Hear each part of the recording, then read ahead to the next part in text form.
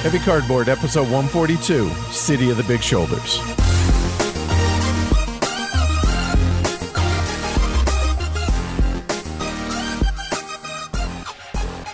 Coming to you from the World's Fair Hotel in Chicago, Illinois. Welcome to Heavy Cardboard, where we talk medium and heavy strategy board games, war games, 18xx, and other related topics in the board gaming hobby. We're your hosts. I'm Edward. And I'm Martin, slightly worried to be staying in the World's Fair Hotel. Yeah, for those that don't know, World's Fair Hotel is a reference to the 1893 World's Fair. Took place in Chicago, also known as the Murder Castle, i.e. H.H. Holmes' infamous hotel that he had built, that he was one of the first serial killers here in the U.S., so... Yeah, if you've the book to recommend on this is The Devil in the White City, which is a really good book. Amazing book. It describes both the World's Fair and how they planned it all out, and at the same time what this serial killer was doing, and then the investigation to track him down. Yeah, it's fascinating. As much as I'm intrigued or interested or fascinated by the story of H.H. Holmes, I am equally, if not more so, interested in how they erected a temporary city for the World's Fair, the White City, that we were talking right before we started recording, that if we had a time traveling machine, if I did, that would be one of the places that I would want to go and see, because to me, they made it sound like just the most amazing thing you've ever seen in your life. I would have loved to have seen what that temporary city looked like. Yeah, those big world fairs that they did in those days were quite something by all accounts. Not that we would know, because we're not that old. We're old, but we're not that old. So, happy Thanksgiving. I guess a belated happy Thanksgiving to everybody by the time you're hearing this, since Joel said he was going to edit it the day after, Black Friday, day after Thanksgiving. We're recording it the day before Thanksgiving. So, happy Thanksgiving. Hopefully everybody is having a good holiday, spending time with friends, family, eating good food, not getting too tired of friends and family, yada, yada, etc. Some updates on things that are going on here at HCHQ. First and foremost, I have decided to not attend PAX Unplugged this year. No particular reason other than I just kind of want to do the show and not go to another convention. PAX Unplugged is amazing. Plus, the places they have to eat, that's right across, it might be like Union Station or something. It's just a bunch of little stalls with different types of food. It's amazing food in there. And PAX Unplugged is a fantastic convention. I've had a blast. Well, I guess last year was my only time going to it, and probably will go again in the future, but just decided, nope, I've had enough for the year. That's it. So not going to PAX Unplugged. On the flip side of things, though, HeavyCon 6, the hotel was booked, signed, sealed, delivered today. Yay! So, yeah, so excited to get that off of the backlog of things to do. So now it's just a matter of sending out invitations and that whole deal. That'll be happening sometime between now and Christmas. So more on that later as things go along. For those that are interested, poker update. November has not been kind. Ever since I said I pretty much jinxed it, I've been on a horrible downswing in November. Haven't played a ton, but when I did play, I would get kicked in the teeth. And Encore Boston Harbor here in town has had a really amazing promotion going on for the month of November from noon to 10 p.m. Monday through Friday. High hand in the room for Hold'em get you paid $1,000 every 20 minutes. That's pretty strong. That's really good. So that's what, 30 grand a day they're giving away. And then today they doubled it. And for the last day of the promotion, $2,000 every 20 minutes they were giving away for a high hand. It was insane. I went for a couple of hours just because, I mean, it's free money if potentially you hit it. Had a good session. I'm officially out of the downswing. I've put together a couple of good sessions. But the important thing, or the memorable thing out of today, other than winning a couple buy-ins, was to have a high hand. It's got to be aces full of deuces or higher, and it's got to hold up until the time eclipses. Well, I got into a 3-bet pot with pocket queens against what ended up being pocket kings. And the flop came queen, queen, 6. That's pretty good, seeing as I flop quads. That's really, really good, 4 of a kind. I checked, he shoved all in. I snap called, and as soon as I called, I looked at the dealer and said, call the floor. I tabled my hand. I showed that I had 4 of a kind, and the guy who Josh, who was my opponent, he's a dealer out at MGM Springfield, about an hour and a half away. Apparently, there was a 24-hour bug going on in the Springfield area, i.e. most of the dealers called in sick so that they could drive the 90 minutes to come play for the promotion. Funny that. Yeah, weird how that worked. He was a good sport about it, though. And so I actually hit the high hand with 7.5 minutes to go. And I'm Yay. like, I'm not going to say that the money was spent. It wasn't, because I had 7.5 minutes to go, but $2,000 is $2,000, right? And it's free money on top of the, 350 or so that I won in a pot. And I have never seen a slower clock move in my entire life as this thing just inches down, and it's on all the TVs. So I look up and it's like 5:30. I look back up what felt like 4 minutes and it's like 5:20. And I'm like, come on. I felt like that scene from Risky Business where the clock actually moved backwards. Long story long, with about 2.5 minutes to go. Dealers and players, we have a new high hand. Oh, that hurts. I'm not going to lie. But what hurts worse is it was quad queens with a jack kicker. So literally, there was nothing I could have done. I couldn't have bet earlier to have. It just so happened. But what did kind of make me feel a little bit better after that is with about 30 seconds to go, somebody got quad kings to then supplant the quad queens that beat me. So I basically had no shot at it. But for about 5 minutes, I was thinking, oh, come on, one time. Alas, it didn't hold. But had a good session, and then you and I had, me, and Cindy had a wonderful dinner this evening, and here we are. So thanks, everybody, for hanging out. I know it's been a while since we've done a proper review episode, so hopefully you guys are enjoying yourselves, and maybe we're keeping you company on your traveling home from Thanksgiving, or just maybe on a commute to work. But nonetheless, appreciate you all hanging out. That said, it is a board gaming podcast, but the one thing that you were lamenting before we get into that was you've had renovations going on for about 14 years, right? Yeah. So we started seriously in April, and we had to move out of the house at Memorial Day, which is end of May, and we're still out waiting to hopefully move back in, I'm told, a couple of weeks, maybe. So February.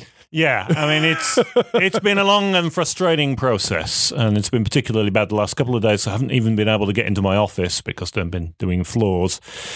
But it'll be over eventually. And it will be worth it, so people say, right? So I keep being told it will be worth it, yes, but we shall see. And I made the joke at dinner that, a year from now, you'll laugh about this. Cindy didn't think so. But yep. I'm excited to see when it's finally finished, because I've seen it with no walls. I've seen it with partial walls. Now I'm looking forward to seeing it actually finished. Look forward to the housewarming that we'll have. Yeah, that should be a good time. All right. So seriously, it is a board gaming podcast. Probably ought to talk about board games. So what you been playing lately, sir? So we got away from all the construction last weekend to go down to a friend of ours on Cape Cod. He's an architect, and they built this very lovely modern house with a huge picture window overlooking a marsh. You can kind of watch the tide go up and down in there. And that's the whole point of living on the Cape, right? Yeah. Is stuff like that. It's really lovely. And they are occasional gamers, and they'll tackle quite serious games. I've taught them Agricola and Power Grid in the past. They'll get into a meaty game. So I took some games down. We weren't sure whether we would, because we'd like to go out and walk a bit. But on Saturday evening, when it got night, they fancied a game, and so I pulled out Pax Pamir 2nd Edition. How'd that go over? It went over really quite well, although it wasn't a very good showing of the game. How so? Because we pretty much very quickly we got into a situation where 2 of us were Russian, 2 of us were British, and that alliance stayed throughout the entire game, which is quite unusual. And we only had 2 scoring rounds, and there were both card collisions of the 2 scoring cards both appearing in the market together. So I felt a bit kind of awkward that they didn't really see how that game can operate in its richness when you've got the shifting alliances and everything. But they still very much enjoyed it. I was a magnificent teacher, failing to score a single point. Oh, well done. Well done. And Anne managed to win both of the scoring things, so she got a comfortable victory. But I think they could get at least some sense of the quality of that game. Good. So it's something that could hit the table again when you guys visit Yeah, and it's nice and easy to teach. They commented that they thought it was definitely not one of the more complicated games I'd taught them. And I every time I play the game, I love how it works so differently each time. And although this was kind of disappointing in that it didn't show its full flower, it was still just a fascinating game. It's the first time I've seen two coalitions, all the blocks completely empty, as we were competing for power on the map. I mean, it was quite something. That's and kind of like what you said, every game that I've played of that has played out completely different, which is a credit to the design, I think. Yeah. Good stuff. What else did you guys get played there? The other game is a game that doesn't really get mentioned much on this show, but is a big favorite of mine, which is Dominion. I haven't played Dominion in a while, but I'm a fan of it. I enjoy it. I'm terrible at it. I've never won it, but I enjoy it. I mean, the thing I like about Dominion is it fits in so many different settings, right? You want a lunchtime game that you can play in less than an hour? Yeah, you can do a hand of Dominion like that. You want to play a game as a feature game all evening? I've known there was this group on the North Shore that would once a month have a Dominion-only game night. And the people there pretty much only ever played Dominion. But there's so much variety in that game. You can have 4 or 5 hands of Dominion in a night, and it's interesting. And I like that flexibility. And we had a couple of hands. And, it's just a nice, fun, enjoyable game. And, again, you got enormous difference. In that case, because of the way the Kingdoms cards lay out, you've always got a lot of variety. The second one was particularly weird. I ended up with 9 province cards in my hand out of the 12 you can get. Never had that many of them before.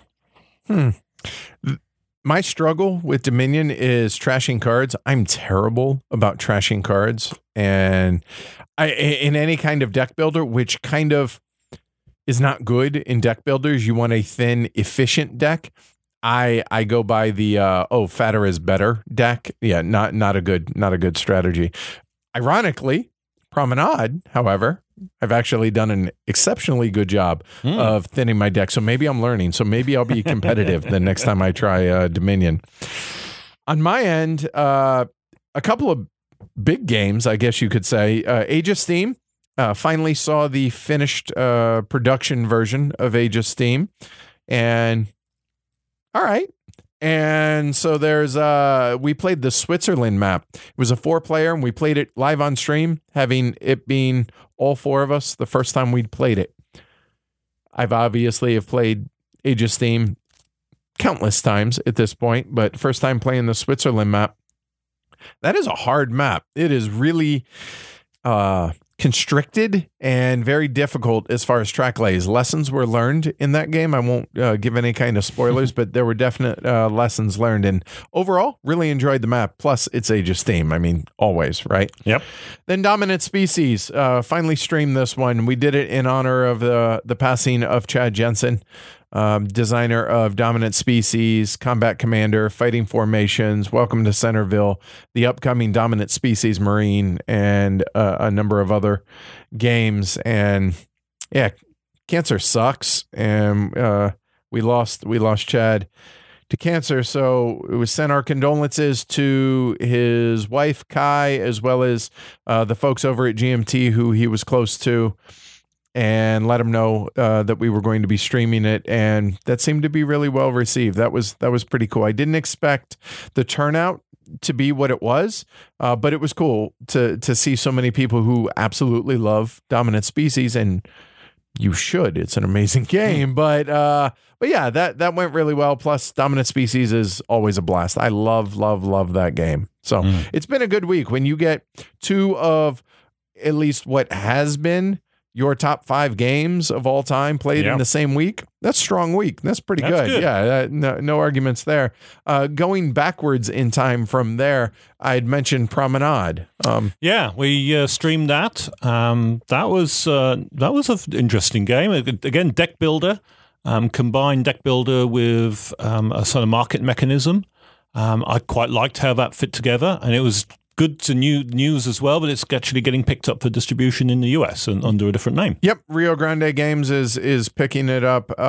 What did they Art Deco, with the Deco being DECKO, coming out second quarter 2020, which I got to be honest, I think I've played that game now 4 times, and I said this on the stream that every time I play that game, I'm excited to play it again, which that bodes well for a game, honestly, at least as far as I'm concerned. Yeah, beautiful artwork. I like the art direction that Rio Grande's taken it in as well, so I like them for different reasons, but both aesthetically pleasing. And the game it plays surprisingly quickly, and it's just enjoyable. It's just one of those games, it fits in that same time frame, maybe a little bit longer than a Dominion, and definitely longer than like a Race for the Galaxy type game. But I really, really have enjoyed my plays of Promenade so far. Yeah, I mean, it's a simple deck building mechanism, and your deck consists of a mix of effectively treasure cards with coins and paintings. And depending on how many people buy paintings or exhibit paintings, the value of different kinds of paintings goes up. So your deck increases in power as the game goes because the paintings are increasing in value. And that makes for a nice little mechanic. And as I said, nice game, very easy to teach, quite fun to play. My only question mark is whether there's enough variation in the prices of the different kinds of paintings. Both times I've played, there's been a very small spread. But I'm told that people have seen a wider spread, and it would be interesting to get some more games in to get a sense of that. And I've yet to play with any of the expansion stuff, and so I'm not 100% sure what all that brings to the table, but looking forward to exploring that as well. So continuing backwards, last weekend before, whatever it was, we played a number of games actually. Yeah, I mean, I'm looking at the list here because this has the I got that list off my journal logs so that I can actually know that they're up to date. So we tried Board Game Cafe Frenzy at that one, it's from designer City Low, same designer and publisher, the Wood Games, as A Pleasant Journey to Neko. Okay, and I don't think 5-player is where that game's going to sing. I think that's putting it nicely. It's funny, when we started playing the game, I think abjectly hated the game is a good place to start, how I felt about it. As the game progressed, I was like, oh, actually, I'm kind of enjoying this. Okay, wait, no, it's not that bad. I shouldn't say not that bad. I'm actually enjoying it. However, the turn order mechanism in that game is fiddly. Yes. And it destroys the flow of the game. Yes. Especially in a 5-player game. Now, we've only played it the one time, and that was a learning game and that whole deal. 5-player, yeah, not the player count that I would recommend. I will say this. When I mentioned that we'd played it and I tweeted about it, City Low actually responded and said, yeah, I like it best at 3 players because I design games because I play a lot with 3 players. I was like, all right, yeah, probably ought to do that. So we're going to try it again at 3 players a couple more times. And I imagine the game will sing considerably better because I don't think that the flow of the game will be broken up as much as it was in the 5-player game from the turn order machinations that go on constantly in a 5-player game. Yeah, the game comes in 2 parts. The first part, you draft cards into your hand, as it were. And then in the second part, you have a trick-taking using the hand. And there's some quite interesting funkiness in there. I mean, it's a trick-taking game where you're not allowed to follow suit. Right, and it's not trick-taking in the sense that you're not you're not making bids for tricks or anything like that. It's okay. It allows you, depending on what card you play, will dictate potentially what cards you then can claim to put into your tableau and build up your tableau. Right. And it gives you a little bit of kind of a set collection mini game within that, as well as some other things. That it's an interesting take on a trick-taking mechanism that isn't a trick-taking game. Right, yeah. But I mean, the thing is the turn order thing, because in the drafting stage, everybody kind of drafts one card and then you recalculate turn order, and it's complete recalculated turn order. It's not just somebody going first and everybody going round the circle. It's the order differs. And then after every trick, you do a complete recalculation of turn order. Again, it's not just the leading player leads to the next trick, it's the complete turn order changes around. And trying to keep that in straight means it's just horribly gums up the flow. Right. Now, it would be interesting to see in 3 players whether that makes a lot more reasonable play for it.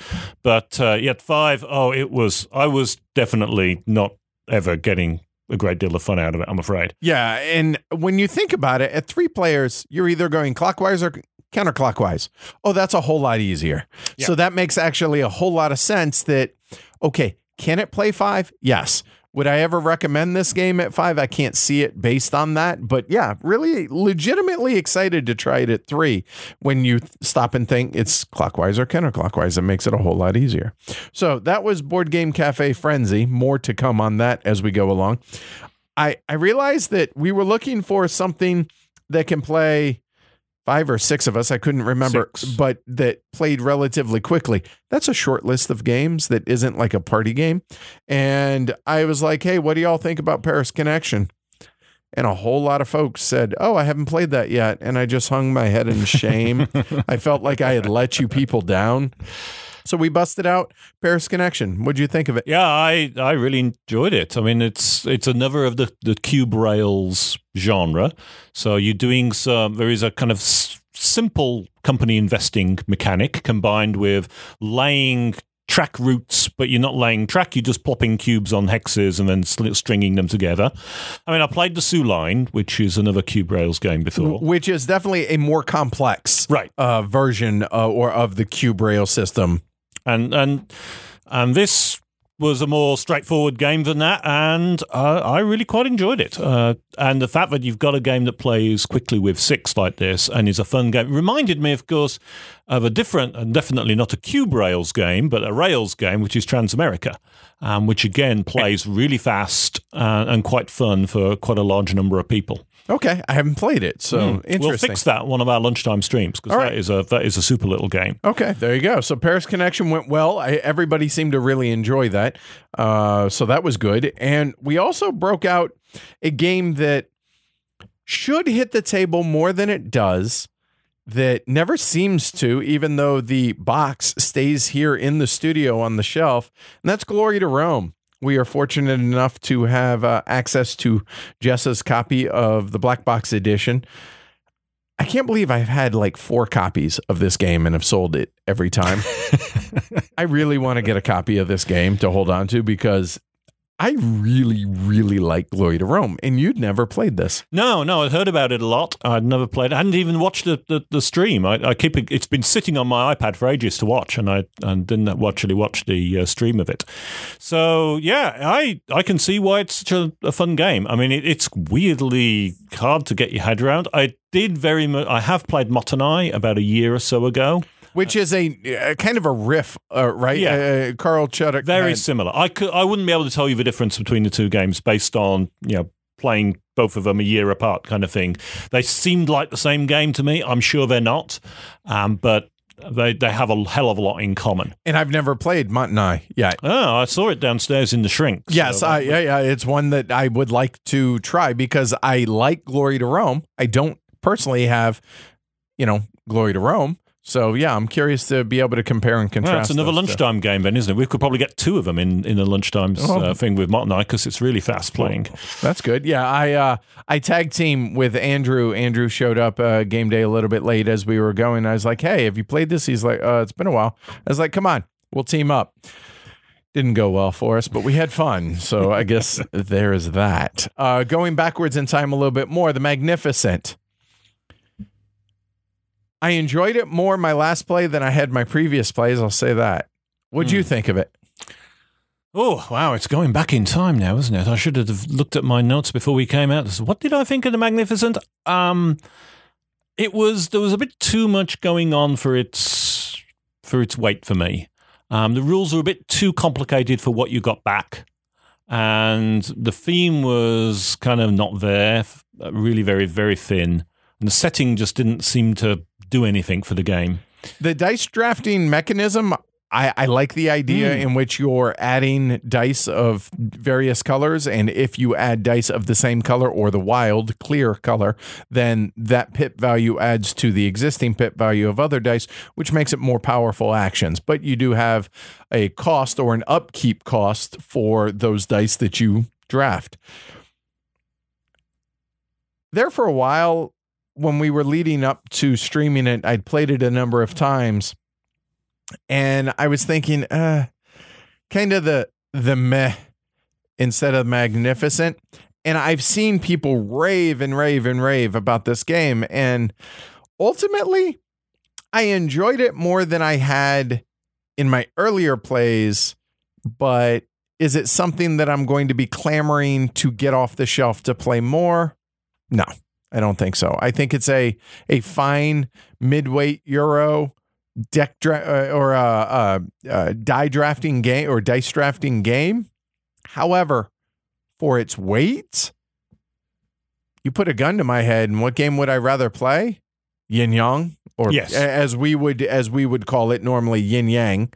Yep. That has been one of the pleasant surprises of the Essen Hall so far. Yeah, we played it, the day after you came back from Essen or something? Yep. And played it on stream, and yeah, a really sweet little... to me, that's exactly what that kind of occasional game should be. To me, an occasional game is a game you're not going to play all the time. It's going to sit on your shelf. You'll pull it off the shelf maybe once or twice a year if you're lucky.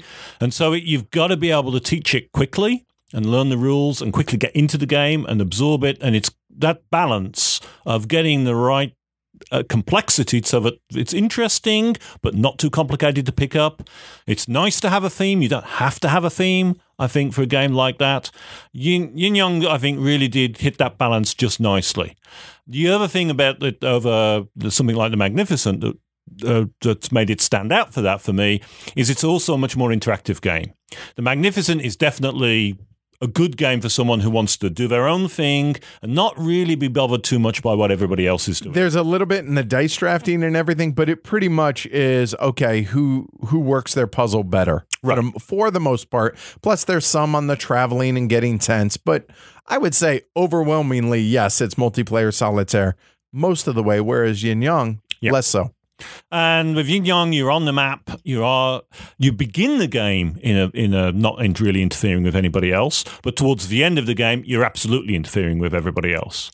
The setting is really nicely done with the Chinese setting. The little tortoise shell with the coins, it's just pure fluff, but it makes that setting come out and give you much more of a sense of what the game can be, and a real nice tactile quality to it. It's easy to underestimate those things, particularly when you're heavy gamers like us. But again, for an occasional game in particular, having that kind of character, I think, really helps make the game stand out and be interesting.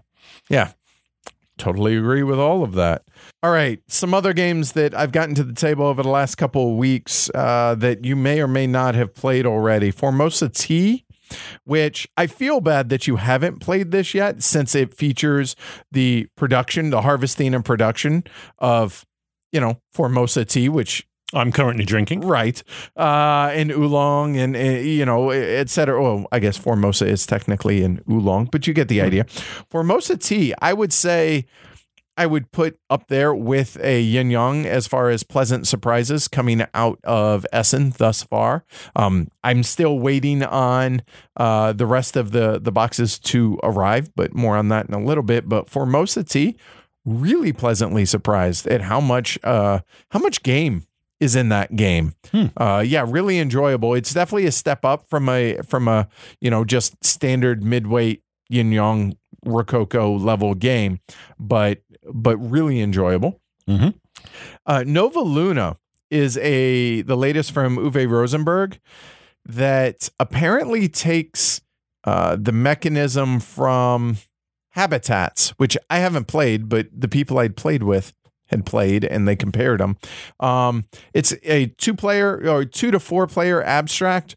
I think it's better as a 2 or 3 player personally, but really enjoyed our plays of this game where you're essentially just drafting tiles going around the moon phase, if you will, but it's just a track, and whoever's furthest behind gets to then draft next.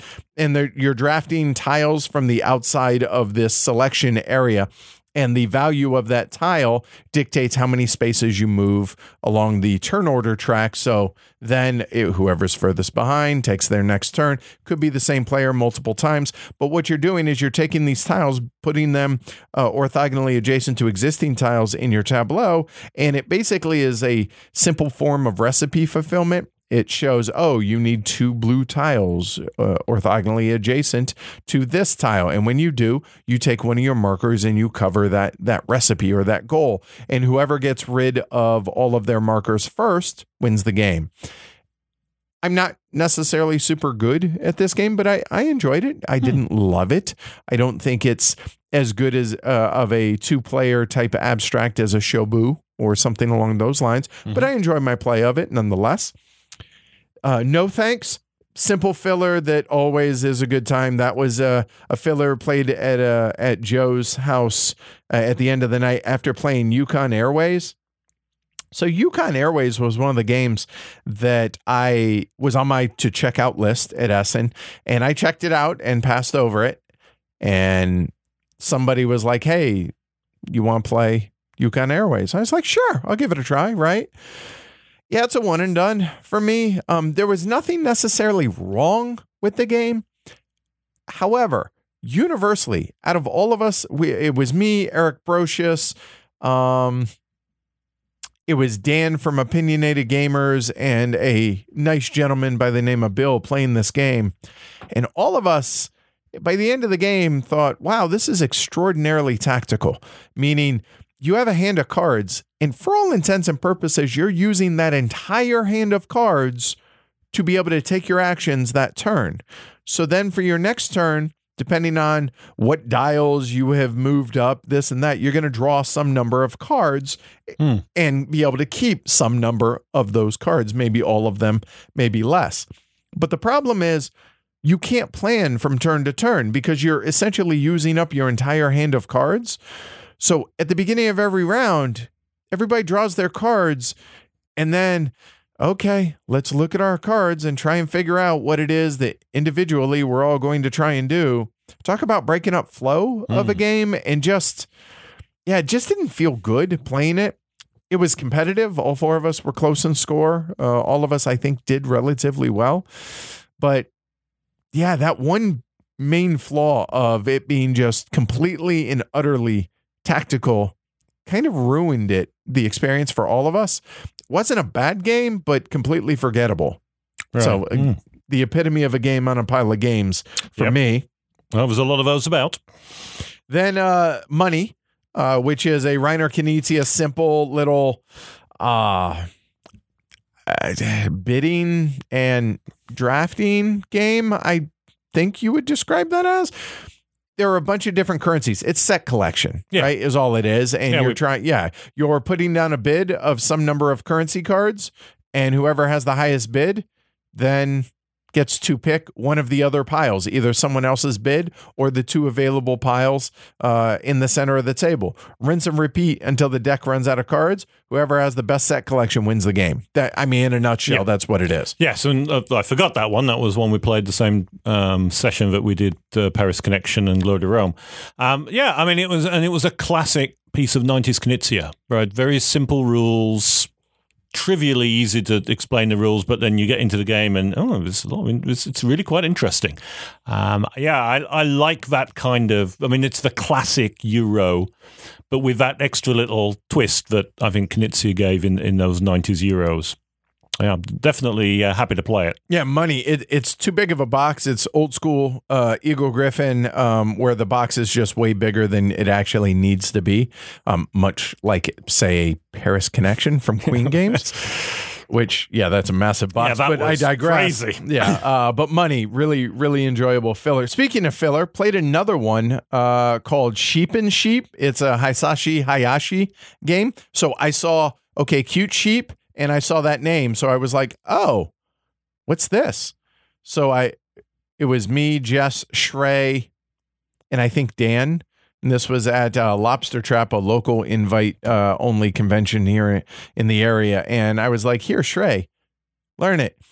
And he was a trooper and he ran us through the game. Really enjoyed that. That is a fun little filler where you're playing down cards within your tableau, but you have to continue runs of numbers, meaning if you have like a 1, a 2, and a 3 in your tableau, you can build off of those, but then you must extend from that existing number. So if you want to branch off from the 2, then you have to play a 3, then a 4, that type thing, or you can play down multiple of a number in a grouping. So if there's ones down, you could play more ones, or you could play a single card, and then it's selecting cards from the general supply that are face up for endgame scoring stuff, and whoever does the tightest little tableau, you lose points based on how many spaces wide, in row and column that it is.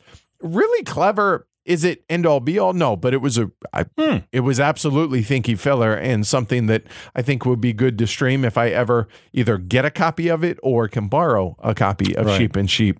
But yeah, I was pleasantly surprised by that. So getting some interesting little lunchtime stream games. Yeah, right. So it sounds right.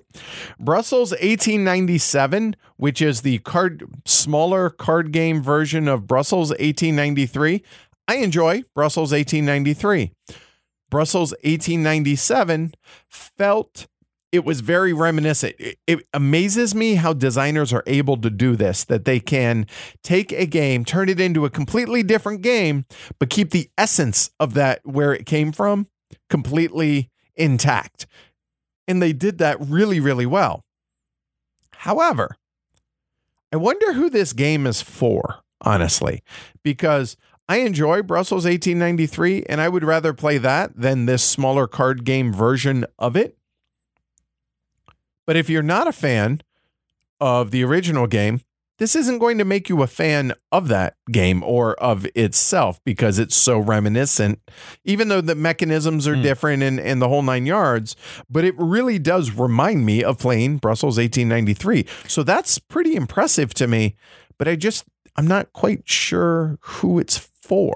Yeah, when I heard the description, so I heard you chat over it with Rado in one of the earlier episodes, it actually intrigued me a bit because I played Brussels 1893 once, and I thought it's got a game with some nice features, but it's got a bit too much going on to justify itself. It needed a bit of paring down.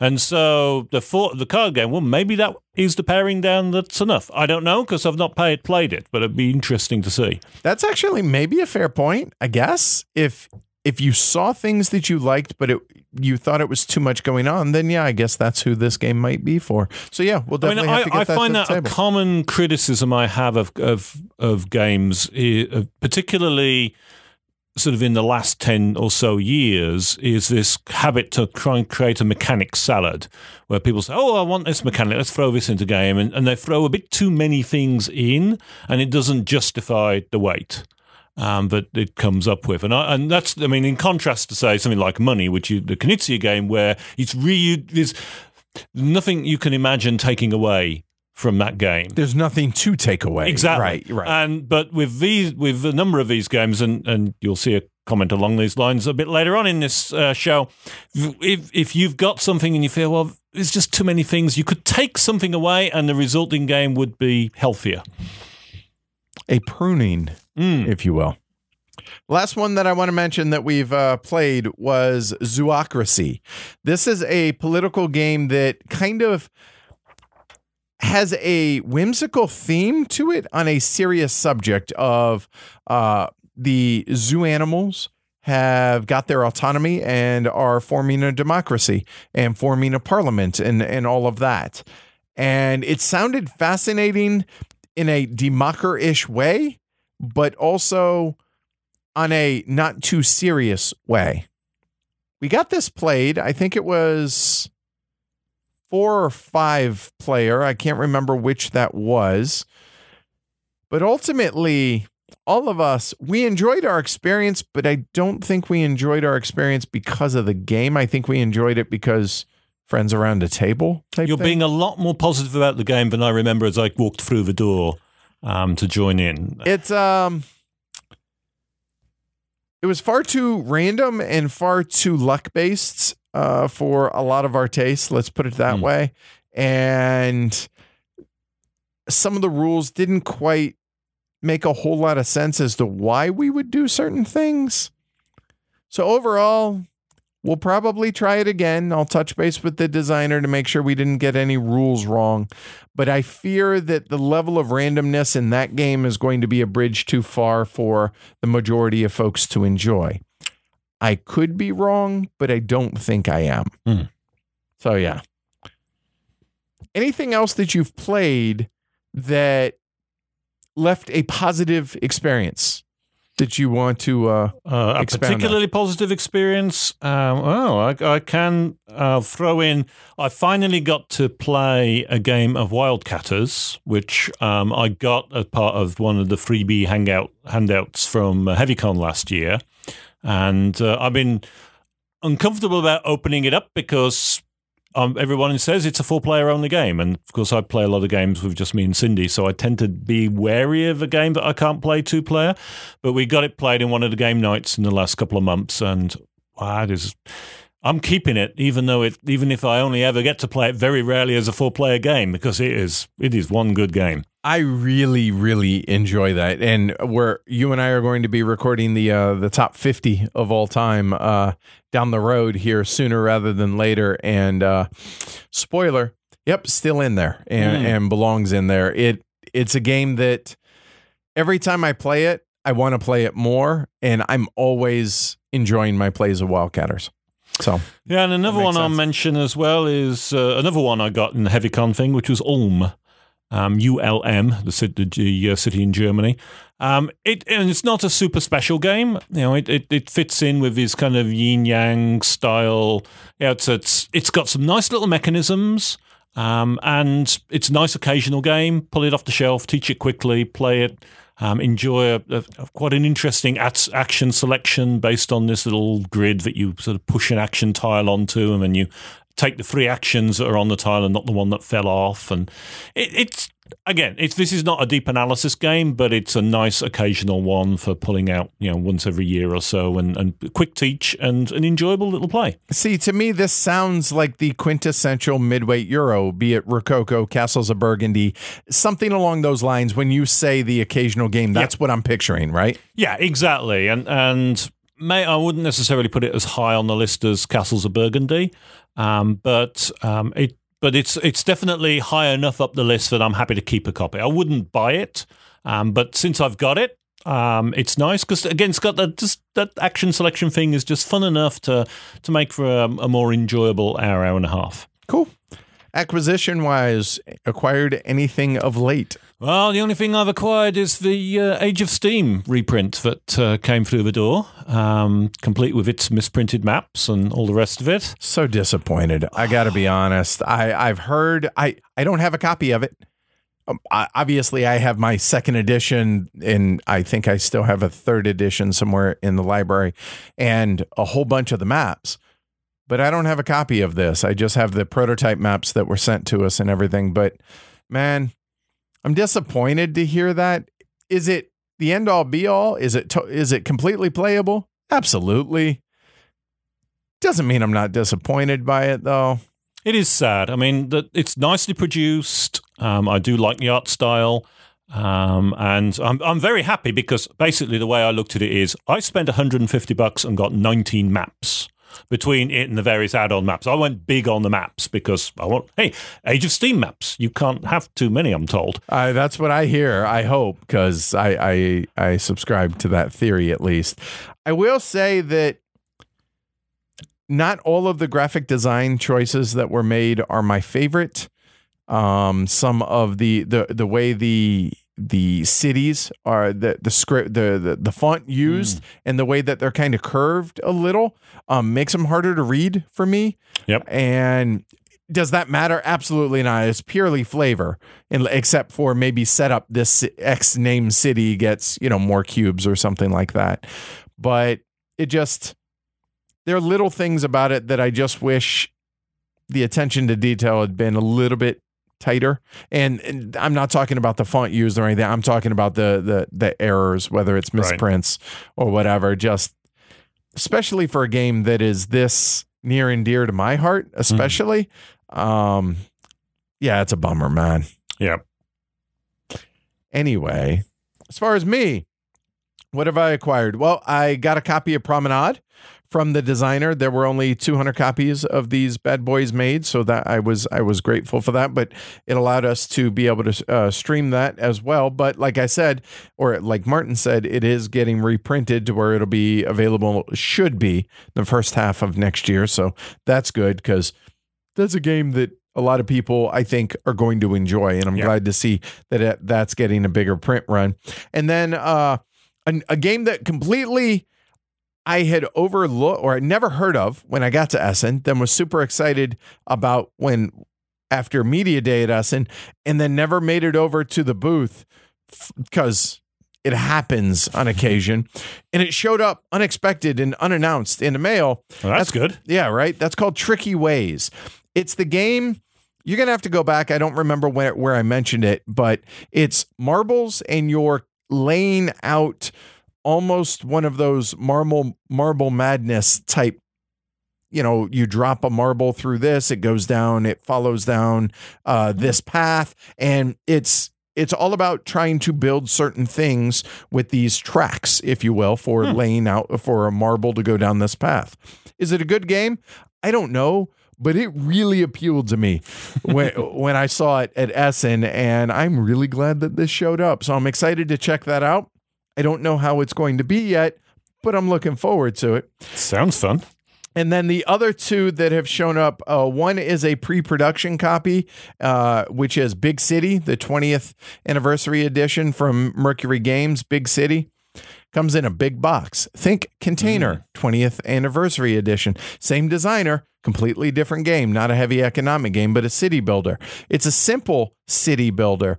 And the majority of the space in this box, in the expansion boxes, are massive, big city buildings. So I remember playing it and enjoying it, but I don't remember a whole lot more than that. We're going to be streaming it here in the next week or so. So looking forward to doing that, but I don't remember how to play it. So have to play it this weekend. Yep. Then another game that I have heard a lot of people talking about, and everybody that's been talking about it has spoken positively, at least from what they've seen of it, and that is Legacies. It's a prototype that was sent to us. It's currently on Kickstarter until sometime the first week in December. We're going to be streaming it next week, so looking forward to that. We're going to be playing the hell out of it over the next 4 or 5 days, both in anticipation or getting ready for the live stream, but also just to kind of put the game through its paces. It's kind of you choose a character and it's evolving this character and leaving their legacy depending on what things happen in this game. It's kind of a civ builder, sort of. A sort of civ builder where the civilizations are families. Yeah. So sounded really intriguing to me. And a lot of folks, both outside the Kickstarter, in Slack, and in other places I've seen talking about it, have said from what they've seen and what they've read about it, they're really intrigued by this. So I'm looking forward to getting that one played. Yeah, it'd be interesting to try it out with the turkey coma in me. Nice. As far as hunting and anticipating, what's on your list? Well, the only thing really on my list is I backed the Madeira Kickstarter. I realized that there was no reason for me, absolutely no reason whatsoever, that I needed to get the fancy blinged out version of the Madeira Kickstarter. But it's a bit of a risk because I'm very limited in my games purchases. And one of the things I don't like to get a game unless I've played it, preferably played it with Cindy so I can know whether Cindy liked it. Sure. Now, I have played Madeira. I played it at HeavyCon, and we had a good time with it. And I know it's a nice game, but Cindy was busy crucifying everybody at PAX Premier 2nd Edition at the time, so she didn't get a chance to play. So I'm taking a bit of a risk, but I think it's a good chance. It's a nice game. I said I enjoyed it a good bit, and I absolutely don't need the unnecessary bling that you got. Okay. All right. Moving on. For me, as far as anticipation, there are 12 cases en route from Essen still, but I have it on good authority, i.e. Clay, has told me that they should be arriving here next Wednesday, which means I have 12 cases of unboxing streams to do, which means probably going to break that up into 2 streams next week, I think, because 12 cases. No, 2 streams. Yeah, that's going to be 2 streams. So looking forward to that, because I'll be honest, it's been long enough now. I forget what's in the boxes. So to be like Christmas, I'm looking forward to that. I'm still going to be impressed to see where the hell you put all these boxes. There's not much room down there. Whew. Well, we're going to find out my Tetris skills, so we'll go with that. As far as looking forward to playing, I have 2 on my list. PAX Transhumanity. I don't know how this keeps getting slid, but it keeps getting slid. That needs to stop, because that is one of my most anticipated games of 2019. That needs to get played stat. And the other is the prototype that just arrived, Legacies. Enough people have been saying enough positive things and enough excitement around it that I'm excited to play it. Do I have high expectations? No, because I try not to do that. But I hope it's good. So we'll see. So those 2 are what's on my list. How about you? Well, I'm still happy to binge recently acquired games, PAX Pamir, Brass, and City of the Big Shoulders. I'm just wanting to play them again and again and again at this point. So that's top of the list. But there are other things there as well. I'm actually kind of increasingly interested in playing PAX Transhumanity, if only because I'm realizing how much I really enjoy that card market system and how it works, and trying it with other games. I'm kind of put off PAX series games to some extent because of the bad experience with the rulebook that I had when my one game of PAX Renaissance, and that kind of made me feel I don't want to fight a rulebook when I'm playing a game. But hey, I've got you to fight rulebooks for me, and Trey as well. Right, happy to take it for the team there. But there's a big queue for PAX Transhumanity at HCHQ, so I don't suppose I'm going to get on that stream. So. Oh, I don't know that that's the case. We'll see how that goes. I'm hoping to. But on what I'm hoping to get on the stream, we've got a few streams coming up that have got my eye on them. One is Alubari, because I've never played Snowdonia, and I've heard it's a good game, and Alubari is supposedly Snowdonia 2.0. Yep. So I'd like to try that. That's a good way to put it. Key Market, because Richard Breeze, always worth a try. Agreed, and I think it's really good. Do I think this is going to rewrite history as the greatest game ever? No, but I'm excited that it got reprinted. I think it's a good game. I mean, the last thing on the list is a thing we've been talking about doing since HeavyCon, in fact, I think, when we talked about trying it out, which is a Knizia triple header day, where we take what's often referred to as the Knizia auction trio: Modern Art, Medici, and Ra. 3 outstanding games, and we're going to play them in one day, compare and contrast. Yeah, I think that should be a lot of fun, and I think folks will enjoy that, so that's cool.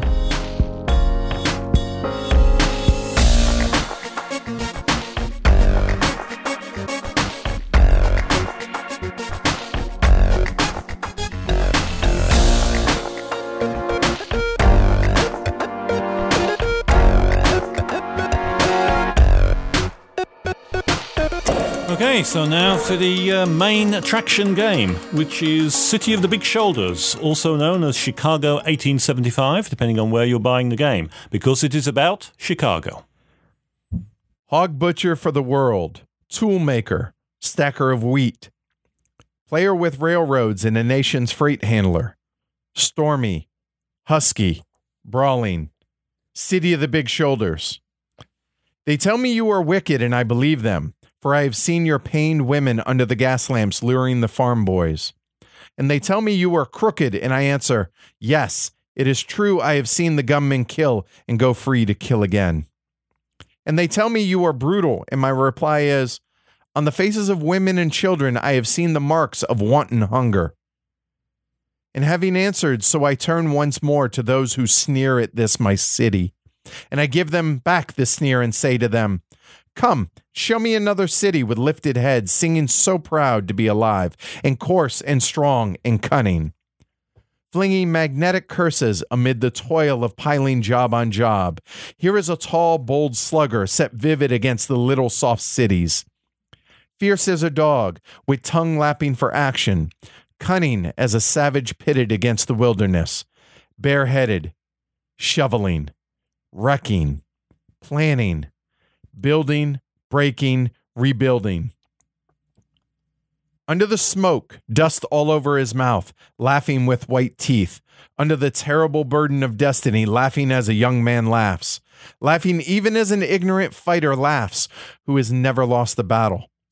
Bragging and laughing that under his wrist is the pulse, and under his ribs the heart of the people. Laughing the stormy, husky, brawling laughter of youth, half naked, sweating, proud to be the hog butcher, tool maker, stacker of wheat, player with railroads and freight handler to the nation.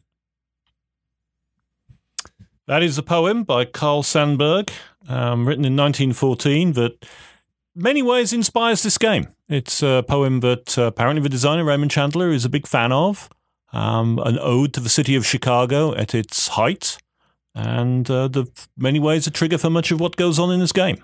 Seems appropriate for sure. So City of the Big Shoulders, published in 2019, designed by the aforementioned Raymond Chandler III, artwork by Emily R. Deering and Andreas Resch, published by Parallel Games, as well as Quina Games overseas. Plays 2 to 4 players. It says the playtime's in about 2 to 3 hours. As far as availability and cost, hey, this is heavy cardboard. It's sold out. However, there are copies available from Board Game Bliss up in Canada, I saw, for about $79 US. Otherwise, your only availability right now is secondhand market. Other than that I've seen. However, a second printing is in the works currently, so it's coming. So even if you want it right now and you can't get it, it is coming. As far as plays and player counts that we've experienced, to the best of my recollection, I think I have about a half dozen plays or so, all of them at 3 and 4. And I've got 8 plays logged at all player counts, 2, Wow. 3, and 4. So we got you all covered there. So Martin, tell folks what's going on in City of the Big Shoulders. Okay, in this game, the players are investors setting up little investment partnerships to support companies that are going to be selling things and being these hog butchers to the world. You start with a pile of money, and you then start companies in a manner that will be similar to you from 18XX style. Each company you can invest in, both companies that you control and companies other people control. Then these companies will go out and consume resources and producing goods into 4 different markets. Food, dry goods, meat packing, and shoes. Very specific shoes, the last one, but there we are. There are 2 companies at least in each of these 4 markets. One of them has 4, but the other 3 all have 2. So there's potential competition between the companies in each market. But you are looking to produce goods into these markets, sell into the markets, and then at the end you announce a dividend that you pay to your investors, which will both be cash to those investors and also rise the value of your shares. The game is described as a cross between 18XX and Arkwright. And I often hear people criticize that because they say, well, it's really very different to 18XX and Arkwright. And I always feel that when people make that statement, they're missing the point of when you say a game is a cross between 18XX and Arkwright. After all, I'm a cross between my father and my mother. But I'm very different to my father and very different to my mother. You can look at me and perhaps see some little traits, but I am my own person. And similarly, City of the Big Shoulders is its own game. Yes, it's got the eyes of 18XX and the nose of Arkwright. You can kind of see where those things come from, but it's very much its own game. I was originally going to make that an analogy nowhere near that well done. And when we were actually downstairs getting cups of tea made, getting ready to record this, you made that analogy, and I was like, thanks for ruining my summary, Martin. That's really well put, because this game does pull, it seems, from both of those. They have remnants, or you can see the ancestry of both of those games, but it very much is its own animal. So with that said, we're going to tackle this as City of the Big Shoulders, not City of the Big Shoulders in comparison to in 18XX, or in comparison to Arkwright? How does it stand on its own? Well, that's what we're here to discuss. So, speaking of discussing, let's go over the 5 factors that we think contribute to giving a game its weight, starting off with the rules complexity or the rules overhead here. And I find that rules complexity is not too bad compared to some of the other heavier games that we've talked about here. One thing that really helps is it's got a very definite procedural flow through the game as what you do. It's very much fits the theme. Yeah, and not only that, but it breaks things up as to, okay, in this phase, we do this thing. So it breaks it up into little chunks, not little bite-sized chunks, but you're not having to digest the entire game in every phase. Right. In the learning process, at least. Obviously, to do well, you need to do that as you are wont to do. But that said, the game is essentially broken up into 4 phases. You have the stock phase, which is investing or the buying and selling of shares of companies, or the stock round in an 18XX, Yep. if you will. This is where you will buy shares of perhaps your own company to help get capital into the company, of other people's companies, because, hey, I'm thinking Edward's going to do a good job of running this company, so I want a piece of that action. You might start new companies, in which case you have to buy a starting set of shares, the president's share. This will be very familiar to 18XX folks. An important part of this means there's a lot of money flowing around because every company has its own treasury. But what really matters for winning the game is the money in your own personal treasury as the investor. So you've got to really keep those pots of money separate, and there'll be a lot of money moving around between them. Then the next phase, which is arguably one of the most unique aspects of this game, which is the building phase, or playing action tiles, or actually building the worker placement action spots for the various players. Yeah, I always stress that these are partner placement, not worker placement games, because, you know, they're partners with top hats. The workers are very different. Says the British fellow sitting across from me. Okay, I will defer to you, sir, in this. And I quite like the way they do this. Each round, effectively, you have 3 tiles and you choose one that you're going to build. And what that means is you've got this nicely dynamic worker placement space that's being built up. And that will turn out differently in each game. Right. And it, not to go too deep down that rabbit hole, but the fact that you place one, you keep one for a future round, and then you discard one out of the game can have a significant impact on what actions are going to be available for not just you, but the other players at the table. So it makes it very dynamic, I feel like. The third phase is the action phase, or the worker placement aspect of the game, or the partner phase, if you will. Yeah, the partner placement. And these are the tiles you just built. And what these tiles do is a number of different things. A number of them are various things you're going to need to make your factory work at all, like hiring real workers, automating workers. You'll also hire managers or sales peeps that will go out and allow you to enhance what you do. You may be able to buy resources through this mechanism.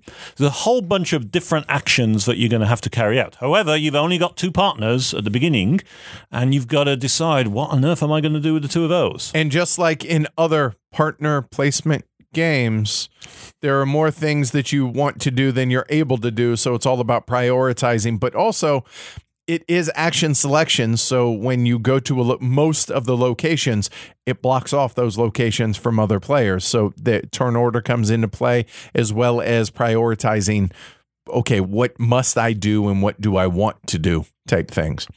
And finally, the fourth and final phase, outside of a cleanup phase at the end, is the operations phase, or company operations. So in an 18XX, you have stock rounds, you have ops rounds. Well, this would be the operations rounds. The companies actually operate. Right. So the order of play is an interesting thing that varies in all of these different phases. Each phase has a different order of play mechanism. Here, there's a thing called appeal, which is this track that goes up the board that kind of summarizes a sort of general marketing appeal of the company. its crucial effect is it's the turn order for the operations. So if I have two companies and Edward has two companies, I might operate one of mine, then he might operate both of his, and then I might get to operate my last company last. And that operating order affects a couple of things. One is it gives you first dibs at selling goods into your market. So if we're both selling shoes, the higher appeal company will get to sell first and generally do much better as a result of Which that. makes sense if they're the most appealing, right? But there's also potentially competition for resources. You can buy resources from the buildings during the partner placement phase of a game. And there's also this thing called the supply chain that we'll talk about later on. But this is another way to get resources. But the first person to get to the supply chain has a definite advantage. And so that's another case where appeal comes into play. So you operate your company, you consume your resources, you run your factories, you produce goods, you sell goods, and then depending on how many goods you've sold, you declare your dividend, return the money to the investors, watch your stock price go up, and feel happy. Or withhold and say, glory to Rome to the investors and keep the capital within the company so that the company has more liquidity for possible things that it may want to do in lieu of paying investors. So that's kind of the overview of the game. But also the reason we wanted to put that here is because of each individual phase being so drastically different and so self-contained. Yes, there are implications of what you do in one phase is absolutely going to affect something in every other phase. But as far as rules overhead, how you play the game and following the rules and digesting the rules within each phase, actually pretty easy, relatively speaking, given the weight of the game, I would say. Yes, and I think that's what makes the rules overhead really seem much less. The combination of this very procedural order, together with the fact that it really does fit the theme really well. The mechanics you're doing definitely feel that they're part of the game and they fit beautifully in the setting. Agreed. Which brings us to the next part, which in most of these games, the planning aspect of this, or the decision tree, the decision matrix. So what all do you have to think about while actually trying to do well in the game? And this follows the phases. So you're planning in the stock phases, okay, which stocks do I buy? You've got to look around the table saying, who do I think is going to be doing well? You say to yourself, okay, do I want to start a new company? Is that going to be better than investing in an existing company that's already higher up on the stock track? Where do I place my money? Is there a risk that I could actually place money in a company that's actually going to go downwards? That doesn't happen so much in this game, but it can happen. And don't forget about the option to sell shares as well, which you could do for a number of reasons, a couple of which are either predatory, meaning to tank the share value of someone else's stock, or collectively as a group, you may be wanting to negatively impact someone's share value. If they're running away with things, it's a good way to kind of retard their lead. But also, there may be a question of liquidity, especially when it comes to wanting to start a new company. Well, if you don't have enough cash, well, shares can be turned into liquid cash by way of selling them. So then it becomes a question of what shares do I sell? Because not only am I deflating the cost of those shares, but I'm also making these shares available for other people to buy, which I may not want to give you that opportunity because they might be really good shares, but they might be priced at a point to where, oh, wait, I really need all that money that they can give me. So there's a lot of decisions go into not just buying, but also potentially selling shares. And this is definitely the eyes of 18XX appearing in the game. This is strikes me as very much a similar kind of decision process that we get with that. But then the next bit is definitely not anything that comes from 18XX because there's no rails to build, no routes to set up. Instead, it's about how do I run this company and what choices do I want to make in terms of these partner placement actions. So you've got the decision of which tile do I pick to put down to make available. A tile perhaps that I might want to use or a tile that I think Edward might want to use, and therefore I'm going to get the money from him coming and visiting my tile. And then you've got your partner actions. Which tiles do I go to? Do I want to hire a manager to get the little bonuses I get when I run my factories and I've got a manager in place? Or do I want to make sure I get my resources now, or do I take a gamble on the supply chain later on? Or maybe I want to do some automation so I get more goods. And then if I'm running more than one company, do I want to do things for this company or for that company? Because I've only got one set of partners, I've got to feed both of them. Exactly. I was just going to say those partners don't have any direct tie to any specific company. So if you're running multiple companies and you only have two partners, or possibly as the game progresses, 2, 3, possibly more, you then have to figure out, okay, this partner is going to go there and it's going to directly benefit this company because that's what I'm trying to do. But then you're neglecting the other company because now you're focusing on lots of decisions to be made on that. So there's quite a rich set of decisions, I think, in this game. Definitely. So moving on from there is into the luck or random factors, which this game has more than you would normally see in a game of this weight, I think. Yeah, there are 4 areas which are going to be harder to describe for those people who haven't played. But I've mentioned this thing called the supply chain already. Which is basically a way that you can obtain resources during the final phase of the game.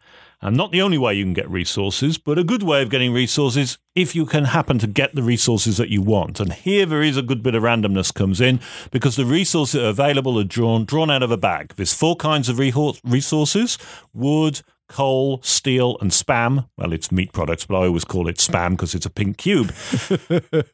And whatever is available is going to be drawn out the bag. And if you're first on the appeal track, you already can see what's there. But when people start buying from it and more stuff comes out of the bag, it's going to come out random. And that's quite a big source of randomness, I would say. And that right there, in my opinion, is the most divisive aspect of this game as far as the randomness of that supply chain or the market being able to acquire those resources. Because if you don't have the resources, you know what your factory's not going to do? Produce goods. If you're not producing goods, it means you're not selling goods, which means you're not making money, which means you're not paying dividends, which means your stock price isn't going up. And that's bad. So it can have very far-reaching impacts on the game. And yeah, we'll talk more about it as we go along. But I think that is a significant piece of randomness that I think does impact gameplay to a point where people need to make note of it. Yeah.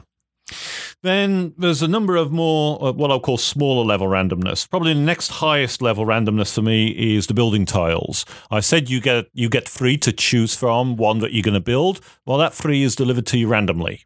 And there are times when I felt, Edward's getting all the good building tiles. Why didn't I get any of those? I'm not sure how big of an impact it is in practice, but I suspect that if one person is particularly lucky, it can make a difference. Exactly what I was going to say. In the course of a game, there aren't enough draws there for that to even out, so I think it can impact the game. One simple fix, if you want to call it a fix, is draft.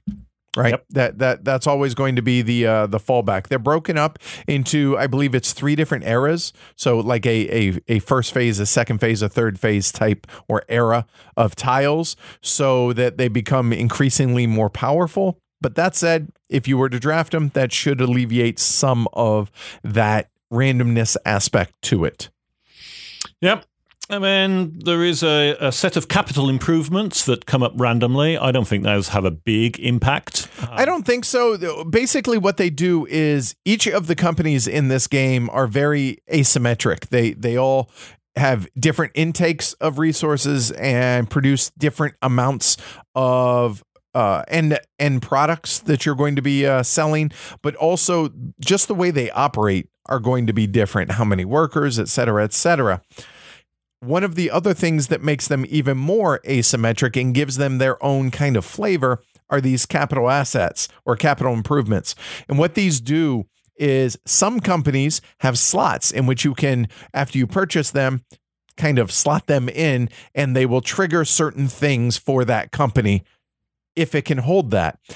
Each of them also gives you a one-time bonus when you actually purchase the tile. So you not only have a decision to make of what tile to purchase, for the immediate bonus, but also possibly of the installation bonus that it's going to give the company.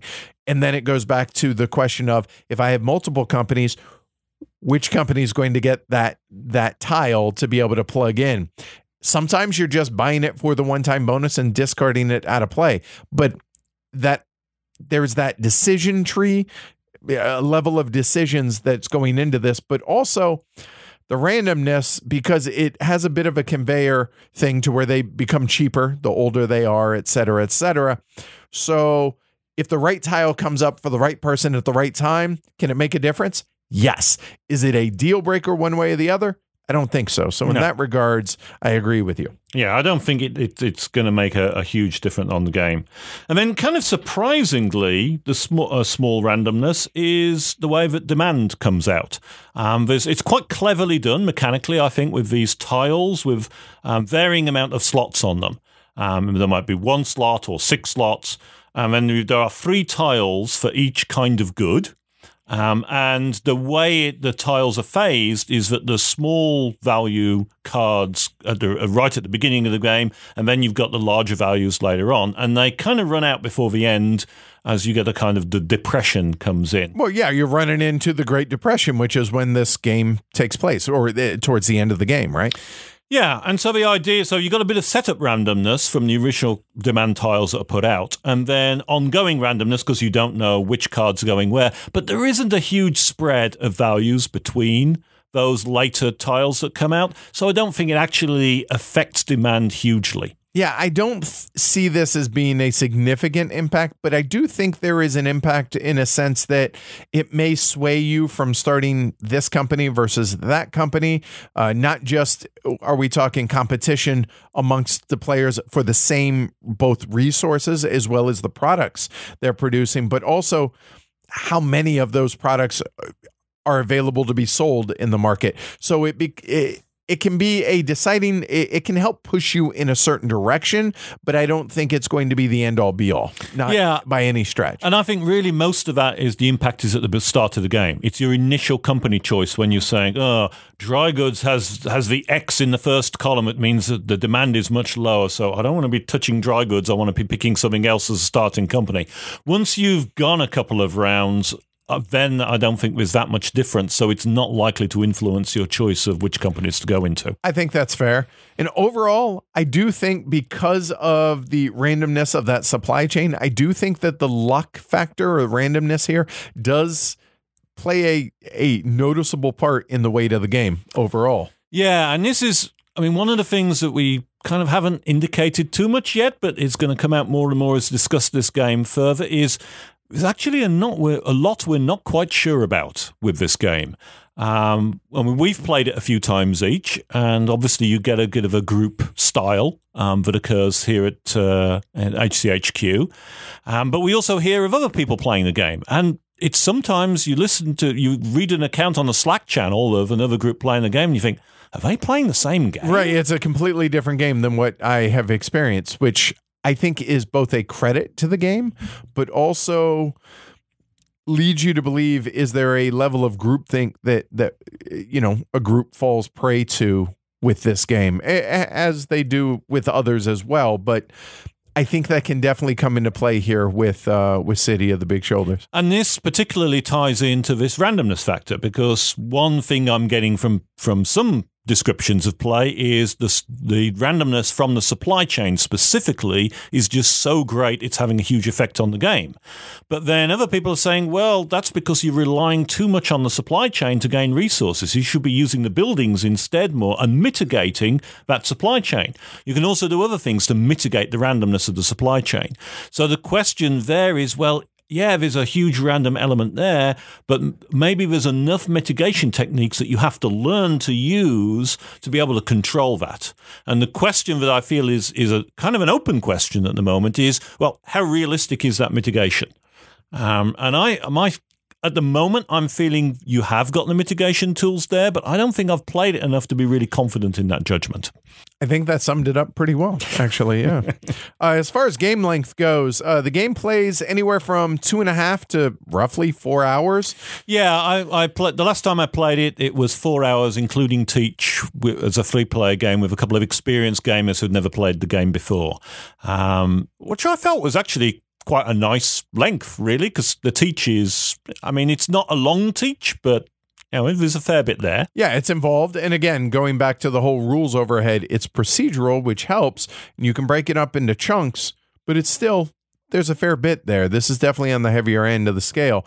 And another thing that to keep in mind with this game is this is one of those that like the first round or two might go relatively quickly, but as the game progresses, I'm not going to say the game bogs down, but the turns take longer as the game goes along because there are far more decisions to be made as the game progresses, it feels like. Yeah, and there's also a lot more companies to run. You've got more partner actions because towards the end of the game, you've got 5 partners out instead of the 2 that you had at the start. That slows things down.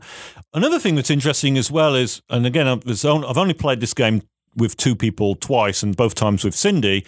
It's not been any quicker with 2 players than it has with 3 or 4, which was interesting. Really? But, I mean, it's on a very, very small sample size, right? So that could be just weird in the way that we've played it. But, yes, I was quite intrigued by the fact that it still ended up being a longer game there. So that's something to keep in mind as far as game length. And finally, the getting it factor, or how long does it take to have the rules sink in and then be able to actually play the game without the rules getting in the way? For me, it clicked very quickly. I mean, I remember we played it about a year ago in the stream with the prototype, and in the first round or 2, I'd got the hang of the game. And Cindy similarly picked it up fairly quickly. I think it actually, in many ways, compared to many other games of this kind of weight, you get it really quite quickly because of this very procedural stepping style, and the theme just really makes everything come together, I think. Strategy-wise, though, definitely is going to take a number of plays, especially when you're talking some of the more advanced machinations, like when we talk about trashing stocks and tanking people's values, share value, and so on and so forth, which, to be honest, we haven't seen a lot of. But that's not to say that those aren't viable ways to play the game. But that kind of follows that point of, oh, hey, look at this. There's still a lot more to learn. And here we are, 6, 8 plays respectively into this game. Yeah, I'll let you know about how long it takes to figure out the strategy once we've actually figured it out. Well, there's that. So where would you say this game fits weight-wise? I would call it heavy. Because of the amount of planning involved. I 100% agree, even though the level of randomness in this, because of, as we kind of alluded to, or Martin actually just said, that I think there's enough ways to mitigate a fair bit of the randomness here that I don't think it negatively impacts the weight of the game to drop it down from a heavier game. If so, yeah, I agree. Heavy game here.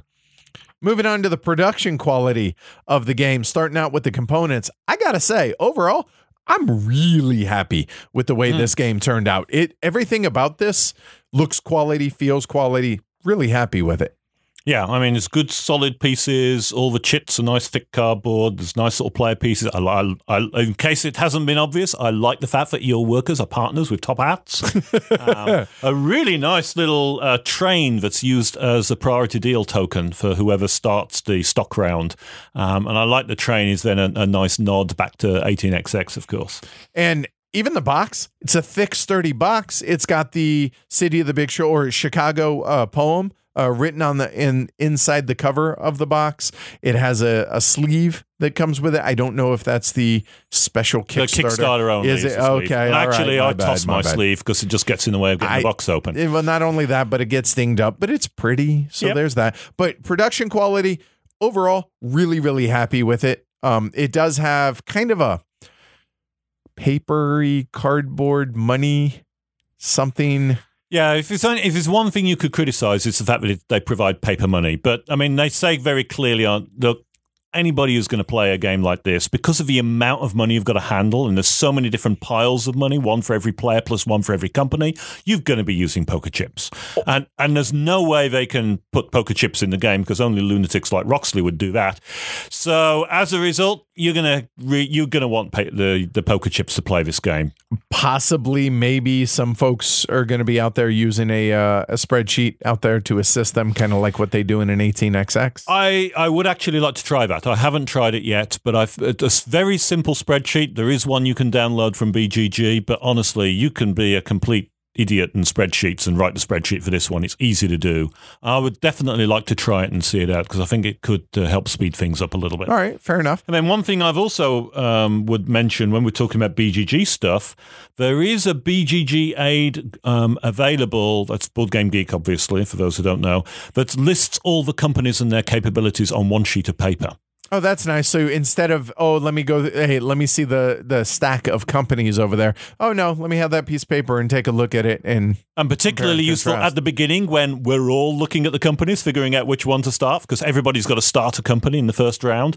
So having it all on one sheet of paper, I think, is quite handy. And I've printed those out and expect to use them.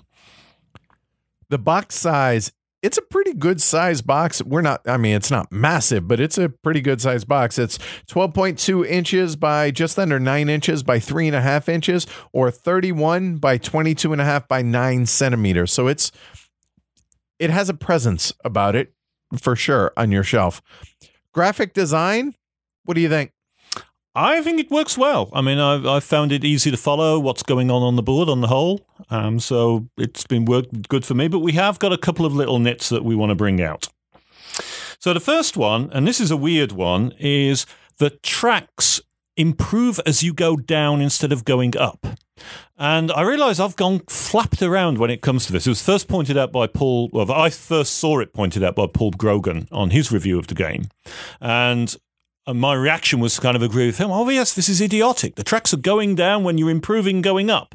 And then I thought about it a bit more and thought, well, yeah, he's right. It does seem idiotic, but I've played this game half a dozen times and it has never bothered me at all. It never even occurred to me until you mentioned this when we were doing our prep. I'm like, what? No, what?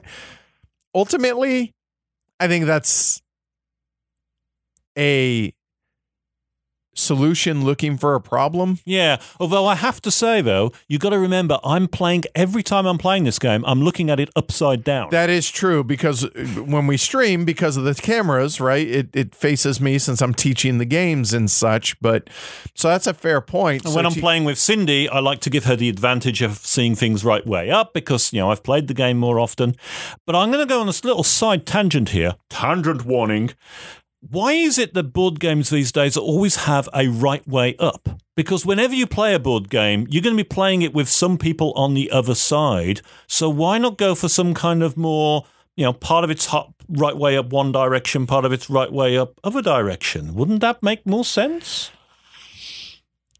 Okay, if we're going to go down this tangent, sure. Give us a little leeway here. To me, that clutters things. I want things consistent so that if I'm looking at it, I either want it consistently upside down or consistently right side up, depending on which side it's facing, because otherwise I think it gets confusing, and I think that becomes a little difficult to parse, because then you have to take more time. I feel like, wait, is it facing this way? Is it facing that way? Even if it's only, that little split second that it takes, but then it's brain power that I don't want to have to waste. If things are consistently upside down, okay, I know what to expect. But maybe that's just me. I don't know. Yeah. Okay. Tangent over. I'm not a graphic designer, so there's that. Ian, Emily, I'm curious. Yeah. So there you go. All right. There are a few other things issue-wise. There is an extraneous symbol on the player aid stock chart area on the board that is confusing the hell out of folks, that I know they are going to update when they do a second printing of the board. I believe they're actually going to change the direction of the instead of them going down to go up things. In addition to that, the biggest issue graphic design that I have, and really, I would argue really the only issue I have graphic design wise, is the color choices between managers and marketing Salespeople. salespeople. They're a little, it's like tan and tanner colors. I think those could have either been different shapes, just something to clearly define those, because even while I'm playing, even with a handful of games under my belt, I still get them confused. Yeah, I find the actual physical components themselves, the two kinds of meeples, the light brown and the dark brown, are easy to tell apart. And if you remember to call them tanagers rather than managers, that remembers you that the tan one is the managers and the dark brown one. I shouldn't have to, is my point. Oh, that's absolutely true. I'm just helping people who are going to get the game here. Yes. But where it really gets awkward is that there are several spots on the game board or on the building tiles where you look at it and you go, is that supposed to be light brown or dark brown? And I'm not entirely sure, because you can only really tell when you've got two different ones next to each other, and then that's where it gets confusing. Agreed. And there's no words on the board anywhere to differentiate, so that if it were written somewhere, maybe my job isn't to help correct this. Yep. It's just that's my biggest issue. Or a hat with or a bow tie or something that kind of gets the two more separately than just the shade of brown. Agreed. But otherwise, graphic design, I think it's perfectly fine. It's consistent, and once you understand the iconography, you're fine. Moving on to the artwork, what you got? I like it. I mean, if I were to put it on a scale to compared to the sort of top my favorite O'Toole or Roxley games, I would say it's not quite there, but on the whole, it's lovely. I mean, you've got nice period illustrations all over it. It's got a definite cohesive theme to it. I'm really liking it, I must admit. Yeah, I'm a bit of a mapophile. Is that what cartographer file? Something file. Yeah, maps. I like maps, right? And the fact that Emily chose to take a period Chicago map from this time period and kind of not really overlay it because it's in the background, but you get the idea. It's faded into the background to where you don't even notice it unless you're actually looking at all of this. It's beautiful. I think there are certain little details that are available to your eye that make it interesting to me. As Martin pulls out the map or pulls out the board, as it were. Yep. Well, one thing I was going to bring out is something that is a bit confusing. You look at the stock market chart and you notice the 0 in 250 is bold, as is the 4 in 40. And you're thinking, what's the meaning of this? It's important, right? Oh, hey, so last year or earlier this year when I was actually at Origins, I sat down and interviewed both Raymond and Emily, and I asked her, what's up with the what feels like random boldedness? Bolding? What, you get the idea. Certain numbers are bold on the chart, and nope, there's no specific reason for it other than the period that this takes place. Everything was on a typewriter, and some of these typewriters they're just inconsistencies with the way they would strike things. And so she wanted to represent that.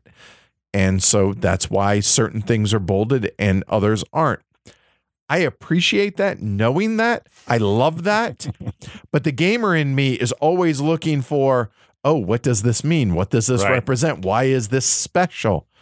So there becomes a point where the little details like that impede your ability to play the game. This isn't one of those.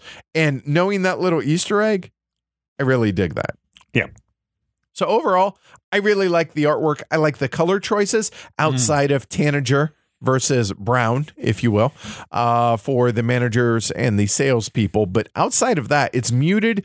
It has kind of not to keep going back to this, but an Arkwright color palette to this game that I also think Arkwright looks pretty, but I also know that people see it as a spreadsheet and very boring looking. I like it.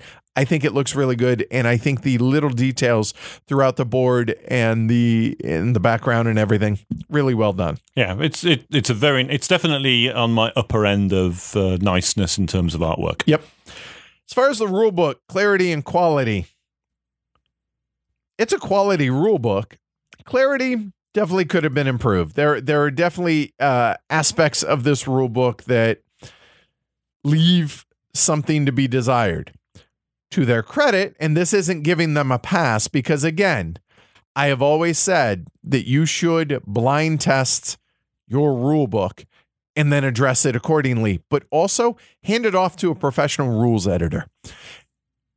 On the positive note, they're going to be doing exactly that. The rules are going to be edited and reformatted and cleaned up, if you will, to make it a better, easier to parse rule book for the second printing of the game. But as it is, yeah, could have been not my favorite rule book. Is it terrible? No. Was I able to learn from the rule book? Yes. Was it nice to be able to have access to the designer when I had questions? Yes. And did I have questions? Yes. So therefore, could it have been improved? Yes. Should it have been? Yes. But at least they're doing that for the new printing, and they'll make it available online. So there you go. Yeah, and I can't really comment because I was taught the game by a master teacher. Is that obsequious enough? And I've only used the rulebook to look things up very occasionally. I've had no particular problems with it so far. One thing I will point out, though, there's a very good player aid that works really well.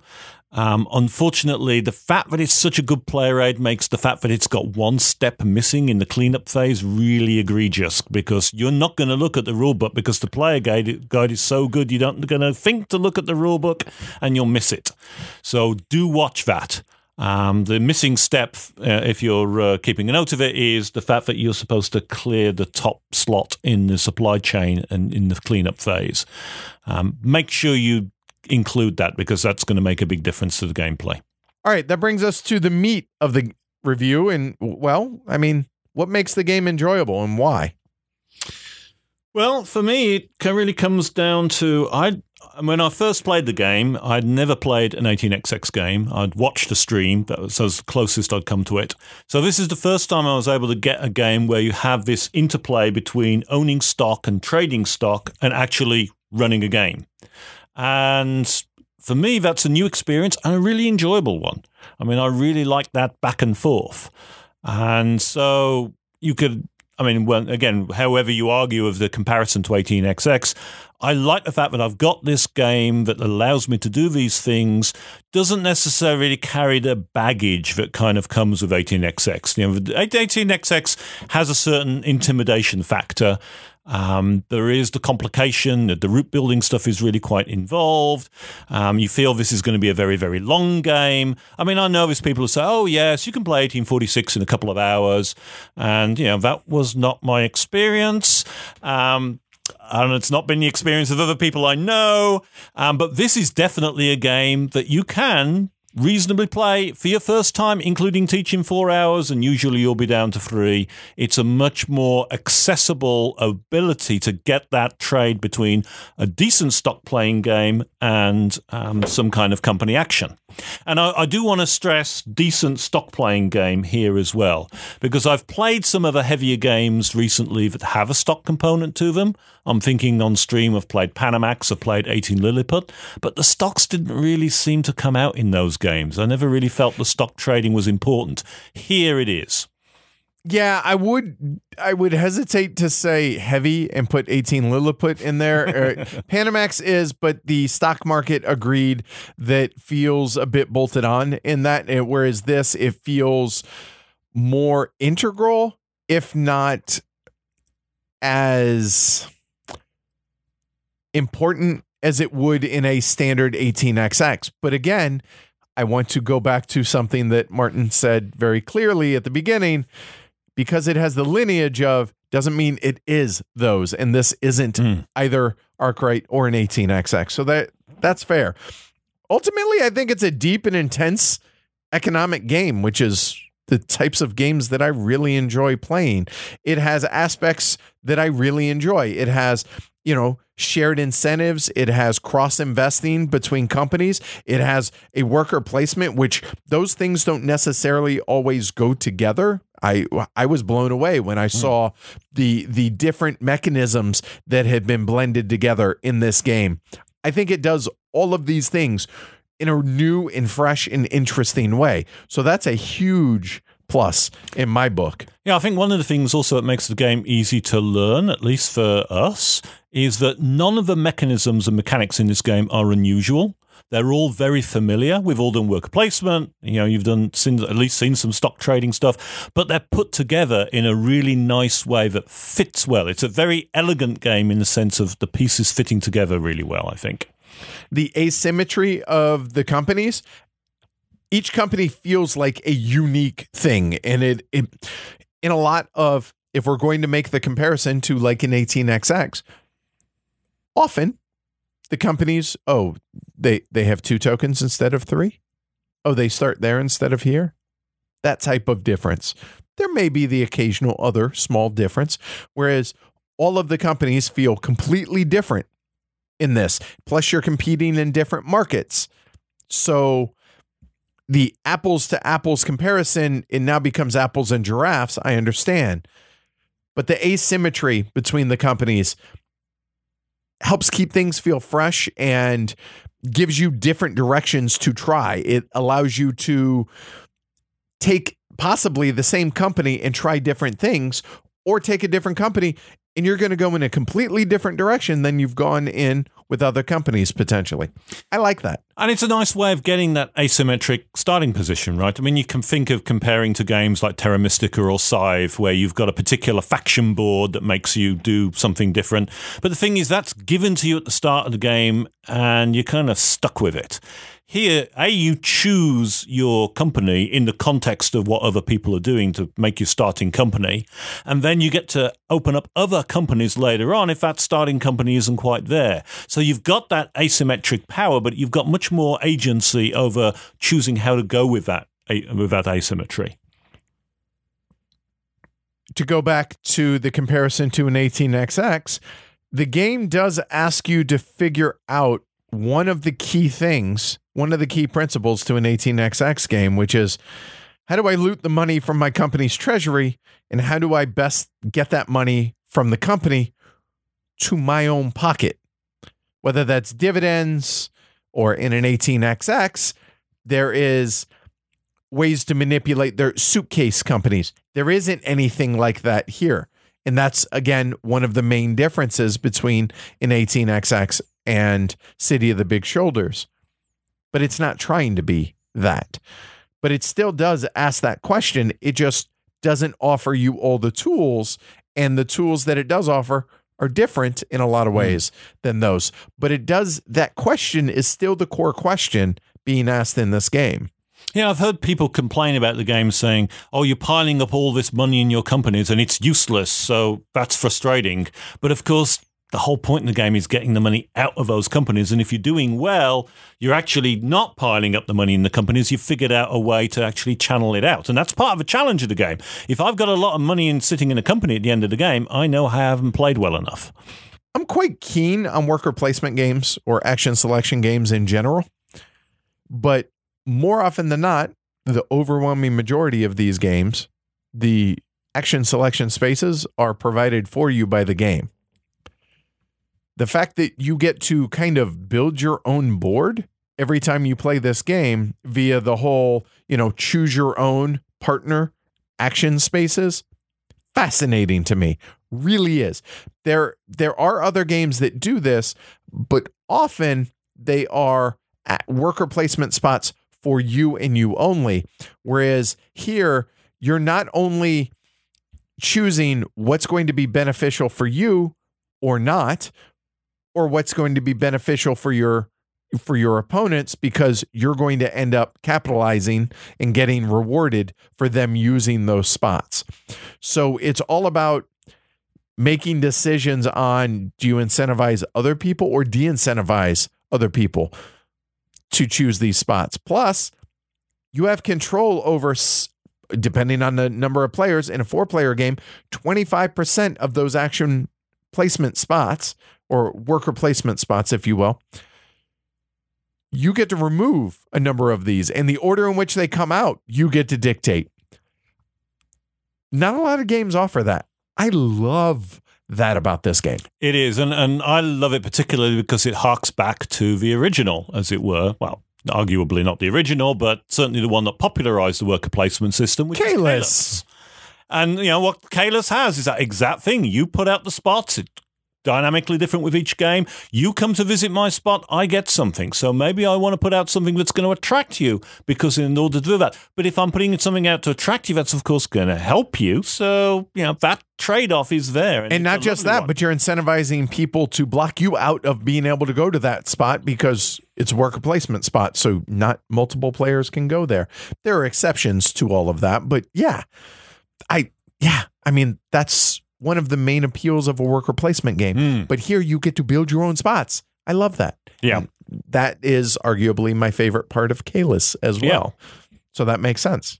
So I've made a few comments so far about the theme and how it works well in this game, and I really want to re-emphasize that comes through really well.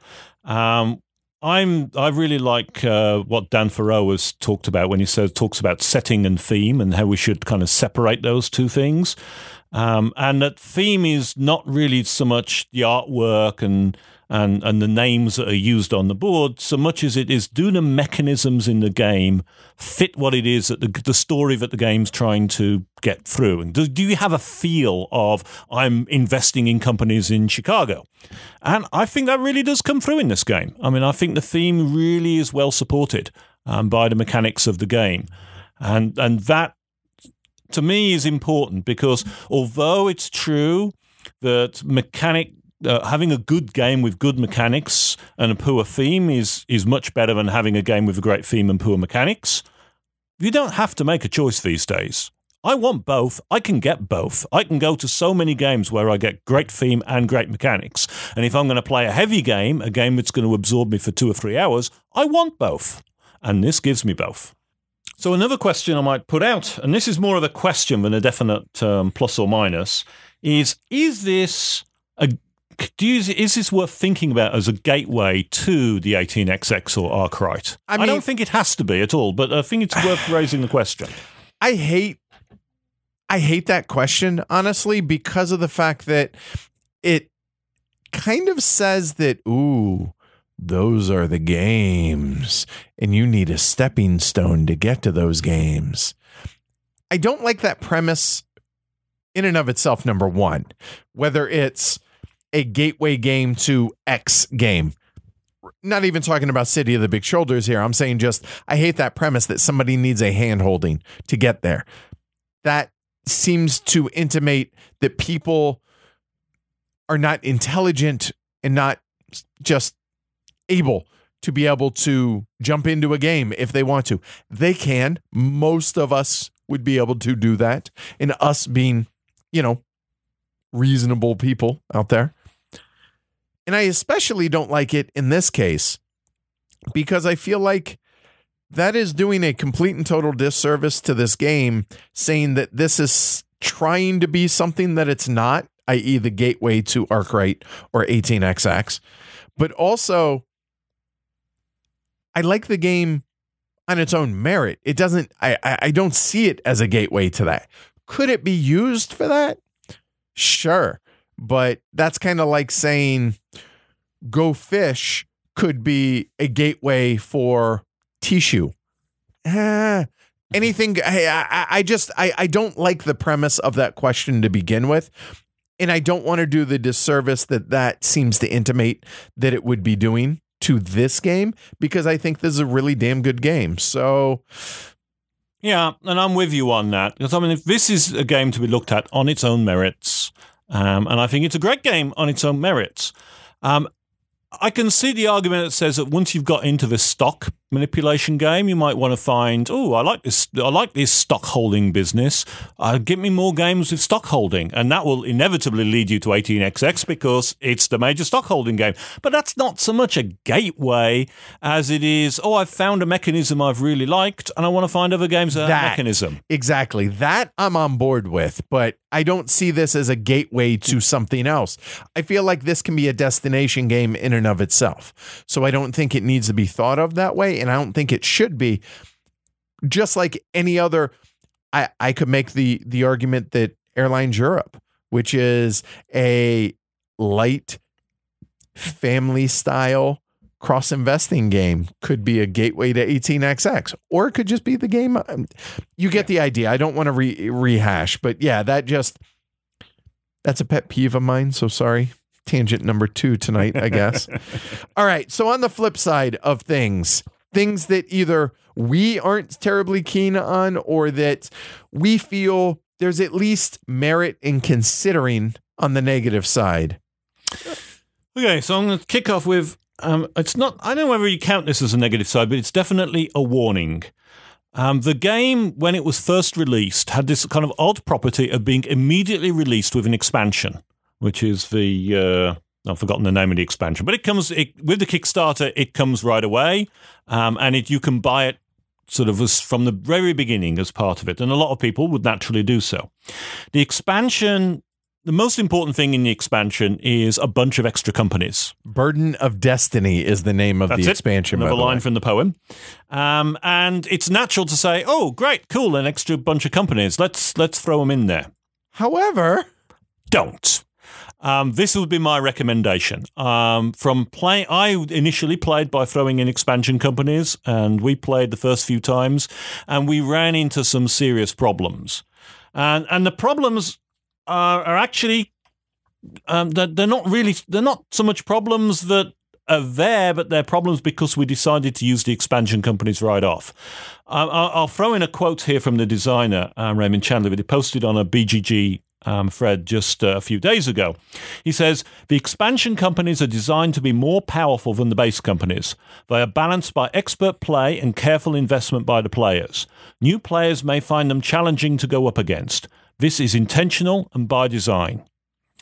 And my conclusion, even before I read that, was when you're starting with this game, don't play the expansion companies. Don't even think about pulling them out until you've reached a point where you're feeling a need to throw some extra spice into the game, which I don't think you're going to need until you've got I'm thinking 20, 30 plays or so before you're going to get to that point. And they're tempting because they have some really cool stuff, and they're so different than the base game ones.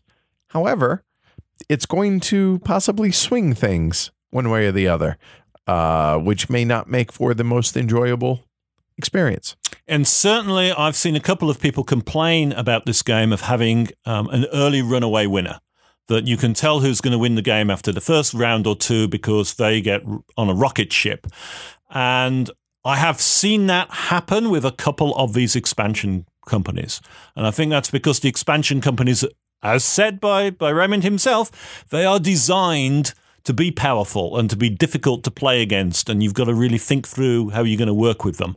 And you don't want to be doing that on your early games. So I would very strongly encourage, even if you bought the expansion, don't use it initially. And in fact, we're hearing plenty of reports on the Slack channel of people who are not using expansion companies at all and having a really great time with this game and digging in deep. Yeah, I don't think the game needs the expansion, honestly. Just hard stop right there. Down the road, introduce it, sure. Yeah, makes sense to me. Then the second thing I'd come out is another thing I would actually check out the game. The game has a set of goals, little goals that say, you get $200 for having the most automation or something like that. And I think all of us have commented that these goals seem to have wandered in from some other game. And they're sitting down on the couch, and then nobody really knows them, and they're not talking to anybody, and really, the life would be better without them. And I think everyone I've talked to so far has said, I'm going to take them out of the game. And in fact, the last time I played it, when I introduced it to a couple of friends up in Beverly, I didn't bother including them in the game. I didn't teach them. It would just be extra fluff in the game that just isn't needed. And actually, it really annoyingly gets in the way because the amount of money that comes from the goals is really only important on the margins. It's basically, if it's a really tight game, it could swing it. But it also pushes you to do things that are kind of, either you're going to go for the goals and do something silly, frankly, or you're just going to ignore them and it's just the luck of who comes with them. So honestly, I don't intend to play with the goals in future. And they're so easily removed from the game that you just don't miss them at all when they're gone. Because they only come into play for final scoring. Oh, whoever has the most this or did whatever it is. I agree 100%. The end. I have no interest in playing with them. It makes me think of a well-known quote from Antoine de Saint-Exupéry that comes up from time to time. It says, this is translated from the French, "Perfection is attained not when there is nothing more to add, but when there is nothing more to remove." I think we can get a step closer to perfection by removing the goals. Fair enough. I want to reiterate the randomness of the building tiles. I don't think it's a make or break. However, that can be alleviated. And understand, we're not making justifications and we're not making excuses for anything. We're just offering what, if this is an issue for you, here's a simple solution. You don't like the goals? Take them out. You don't like the runaway leader with the expansion companies? Don't play with them. The building tiles, you don't like the randomness of being dealt them? Draft them. So, point, counterpoint, right? Yep. However, the supply chain. The supply chain. Yeah, Haymarket Square. So go ahead, sir. So here I have to explain the point here. We do have to explain a little bit about how it works. So you have these resources. Different companies need different resources. And there are 4 kinds of them. And at the beginning of the game, you take 2 of each kind of a resource and you put them in this area called Haymarket Square. Then you have this little conveyor structure where you can buy resources for 10, 20, and $30, and then there's a future slot, which will be what's coming. When any of the slots empty, the conveyor moves. The future slot will go into the 30 slot, and you draw a bunch more cubes out of the bag. When people use cubes as part of the game, they go into Haymarket Square. At any time, you can swap 2 of the same cube for 1 of any other cube. From within one company. And the cube has to be available in Haymarket Square, which it might not be early on in the game. Now, as you can see, there's a lot of randomness there as to what cubes are going to appear in which conveyor slots. But there's also a fair bit of manipulation that can be done. If you're the first company and you've got enough money and a suitably vicious streak, what you do is you drop all the slots in the conveyor to just 1 resource each, looking around to see what people need to make sure that they can't get what they want. And then they're kind of stuck. They can only buy 3 maximum goods. And what's more, if they buy them, they open up the conveyor to let the next person an advantage that they didn't have. Right. Because they only conveyor when they're completely empty. So a pretty standard play, I would say, would be, especially from the $10 slot, is buy all the cubes but 1 early on in the game.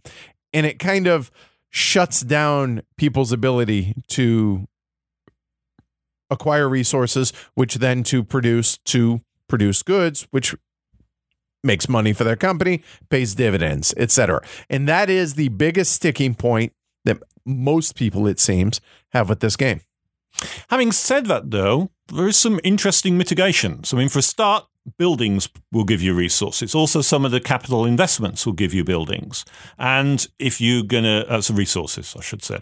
And obviously, you should consider making use of those and not relying on the supply chain, particularly if you're not first on the appeal order. Also, make sure you get resources in advance. Don't rely on the fact that you're going to be able to get things next go. Stock them up if you can. Remember, you can always do that 2-for-1 exchange. You're going to be, in the first turn, you might have a bit of trickiness, but most of the rest of the game, you'll be okay at getting, there'll be enough stuff in Haymarket Square to go for that. But you have to stock up to be able to do that. So you've got to think in ahead of saying, I'm going to put these things down. Those will all mitigate the randomness of that. But you can still get stuck. And in fact, if you want to see a great example of getting stuck, look at the second stream that was done where Chris started a company that needed a lot of steel. He hoped he was going to get it through a capital investment, but Jess grabbed that capital investment before him because she also needed steel. He was locked out of steel, and his game was pretty badly hosed. Another way to get yourself out of jail, it may not help you in the current round. Things happen in appeal order. Change the appeal. So if people are taking resources, take appeal so that you can now jump ahead of them in turn order or operating order, so that now when you can buy resources, you get to go before them. So again, point, counterpoint. Not saying it fixes everything in it. there are cases where that can happen. It happens. And on the whole, on this point, I'm still unsure how I feel about the supply chain. It's definitely got sharp edges. Particularly for people starting the game, they could easily get a unpleasant experience that's a bit unfair and shows the game off poorly. I don't know in my own mind whether this is a poor design because it's got so many sharp edges, or a great design because you've got all these interesting things you can manipulate. And this is a very interesting thing to play with. I've known about this game for a number of years, and I've seen it through various iterations. And the fact that the market only refills when it's completely empty, that was the biggest concern that I had with this game as it went through playtesting, and I saw it in the different iterations. Raymond purposely designed it this way. I'm not saying he's wrong. I just have had questions about this for years, since before it came out, and I still don't know how I feel about it. I feel like as long as it's mitigatable, then that's fine. Whether that's choosing a different starting company so that you're not going to be competing as much as other people in turn order or operating order, or other ways that Martin had pointed out that you can mitigate this. If you're not able to, then that's a problem. Then that's a design issue more so than a sharp edge issue. But I'm not positive yet. Kind of like you. I don't know where I fall on this, because I like my games having sharp elbows. I like my games, oh wow, I screwed that up. As long as it was I screwed that up and I never had a chance type thing. Right. So that's I would say those are, to me, the biggest questions in the game. And then there's a bunch of smaller questions, a lot of which we're getting from reports from other people that we want to sort of mention, and also give our take based on our experience. So the first one I want to bring out is reports from other people that stock trashing can get rather tedious. So the idea here of stock trashing is Edward's got a company going, there's 3 or 4 shares available to buy. I'm going to buy them with the intent of selling them all this same stock round. I'm not investing. I'm only going to buy them to sell them. And the reason I'm doing that is because if I buy 4 of his shares, then he goes down 4 slots on the stock market, and as a result, loses a lot of value for his company. Which, in an 18xx game, you might do that to manipulate operating order, because now a company is going to operate later in turn order. However, there's a disconnect in this game. There isn't that direct correlation between operating order and share value, because operating order is based on appeal. So it has nothing to do with the value of your shares. So is it then just doing it just to be a douche canoe, or to reel in a runaway leader? I think that's a valid question about that disconnect. Also, there's no ledging in this game. So in an 18xx game, if you've ever seen in most, I should say, not all, some have a 1D. It's very linear, just like it is in City of the Big Shoulders. Others, it's kind of a stair step, kind of graph looking stock market. And those ledges where your share marker can fall to, once it gets onto a ledge, it's ledged, meaning people can sell more shares, but it can only stop or it can only drop to a certain threshold. City of the Big Shoulders doesn't have that, because it can just be tanked uncapped. So it's a difference, but is it a problem? I don't know. I'll be honest. I haven't seen a ton of the whole stock price manipulation in this game yet, but I think that comes into play with the group that we have played with, because I know Andy and there are a number of other folks out there that say that is this game more so than anything else. And I feel like that's the exception to the rule, because that's the way their group plays it. But I haven't encountered that. I would like to, but I haven't seen that. I see this more as a quote unquote run good companies type game with, the worker placement aspect and the whole 9 yards.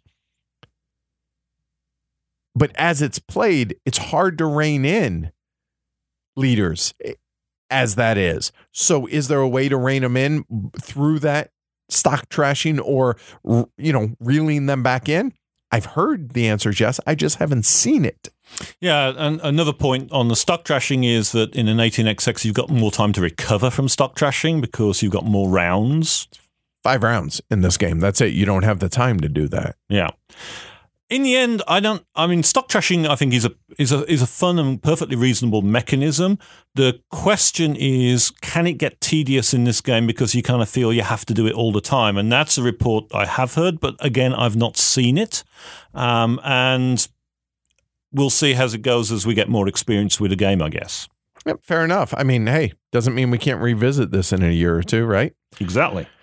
Does competition in the sales markets really matter? Like the number of available, is the amount of money in there and the number of goods that you can sell, does it really matter that much between the small difference in numbers? Yeah, I'm not seeing the competition in the same market really heat things up at this point. And of course, it's also made awkward by the fact that if you start a company in the same market as an existing company, if that existing company has gone up the appeal track a reasonable distance, you're SOL. You're going to have hard job catching up, or it's impossible. Settle. Right? Yeah. Which, if there's, So that's something to keep in mind. Again, it has nothing to do with share price; has everything to do with appeal. Because as you move up the appeal track, you're never dropping down the appeal track. Right. It's only other companies raising their appeal to catch you. But if you continually raise your appeal, they're not catching you. Right. And some people have criticized that, saying it's not worth starting new companies later on in the game because of the fact that the appeal's behind. But I'm not entirely sure I agree with that, because starting a new company and having free shares at a low price also means you can go up the stock track quite quickly. At those lower levels. And you do the math and you realize that actually buying 3 shares of a low share price company can be more useful than buying 1 share of a more expensive company. So there's actually a good reason to start a company, even if it can barely operate. Because there is a special slot on the board that just allows you to take $100 out of the company.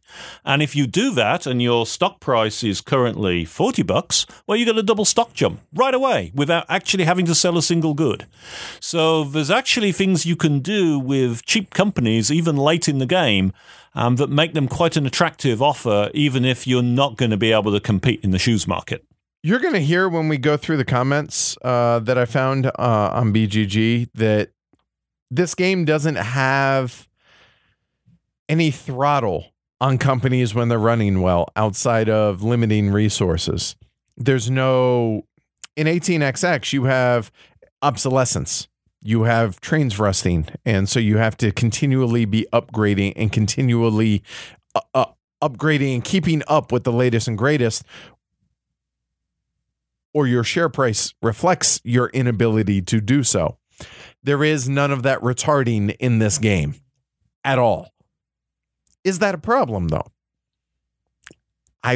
So far, I've seen it as it's a different game. I haven't seen it as, oh, this game's broken because it doesn't have that. Could it be? I guess theoretically, but I don't know. Again, 6 plays, and I don't feel that's the case, but I know there are folks out there that do feel like that is a lack of development, lack of design. I don't necessarily agree with that, but I'm not going to say they're 100% wrong either. I just don't know. But I don't see that lacking. I see their point, but I don't know that that's a problem. I guess what I'm trying to say is I don't know if this game requires that. Yeah, I think this is, again, one of these cases. You've got to approach this game as its own game. And yeah, there's no rusting because this isn't an 18xx game. It's a different game with different mechanisms. So, I don't want every game to be brass, even though I love brass. So moving on to scalability. Well, you've played it at 2. I played it at 3 and 4. I've enjoyed it at 3 and 4 both. The game does scale from a standpoint of there are obviously less partner or worker placement spots because one less player is putting them out. Still the same number of rounds, less companies because less players. But other than that, scaling wise, like mechanically. Yeah, I mean, it scales in that way. With a 2-player, it is a different game because most games are going to be different at 2. Especially when you're talking about investing. Yes. Right? And as I said, I've had experience of it playing just twice with Cindy, and we've really enjoyed it at 2, actually. The stock part kind of goes away because there's not really much you can do with stocks with 2, but there's a lot of game just in the running the companies and you making your worker placement choices well and all that kind of stuff. Plenty enough to make an agreeable game. And certainly the chatter on the Slack channel has reinforced that. From several people have said, yeah, I played it 2 half a dozen times and we're enjoying it. All right, brings us to comments from BGG. Here we go. Seems like this game is better employed by people who like heavy Euros and the idea of 18xx games, but haven't played them or played them maybe in 1 or 2 instances. I'd suggest that 1889, 1846, or even something like Greed Inc. are better places for those players than this game. In the end, it just made us all want to play Arkwright again. Yep, it's a different game. It's not 18xx, it's not Arkwright. It just has the eyes. This is beginning to grow on me, and I'm starting to appreciate its rough edges. The fact that the decisions you make early game are critical to get you off to a good start, which is imperative, but the later game decisions are equally as important as to what stocks you buy and what buildings you put out and use. People are getting hung up on the fact that there is no quote-unquote rusting element a la 18xx, but I don't think the game needs it. The fight for production cubes just to produce and the need to be high on the appeal track to sell your product at full price, that's cutthroat enough without having the need to pay your workers or rust out your factories. I think the game stands on its own without the need of those design elements, and it's a game I'm starting to want to play more and more after each play. If I do have one complaint, it's that after 4 plays, it's becoming more and more apparent that some companies are better to start early when you have few workers, and some are better to start late. That one decision could be game-breaking in terms of who wins. I have to play more to determine if that's the case. Okay. I don't have enough experience in the game to be able to say, oh, this company is definitely going to be better than this company right now. But I think it's very contextual as well. I mean, it depends what resources are out in the supply chain. What are other people? That initial market state is varying because you've got either 1 slot, 2 slot, or the X slot in the first market spot. Depending on where they go in the goods lines, that's going to make a big difference as to where your starting targets are going to look like. And then what is everybody else doing? I'm making the first choice. You're making the second choice. Shrey's making the third choice. Shrey's decision is going to depend on what we two do. And our decisions is affected by the fact that Shrey is actually the one who's going to start first. So as a result, that all affects our thinking about where we're going to set those initial companies up. The game took me by surprise. I played a friend's copy with hesitation. After the first round, I knew I wanted to own it. All right, there's that. Well, I mean, I played on stream and backed the Kickstarter right away. The stock market is not integrated at all. Instead, it's been bolted onto a worker placement resource conversion game, and it just doesn't fit. The 2 biggest misses for me. Operating order is based on the appeal track rather than share price. The fact that the additional worker is tied to the appeal track just makes it worse.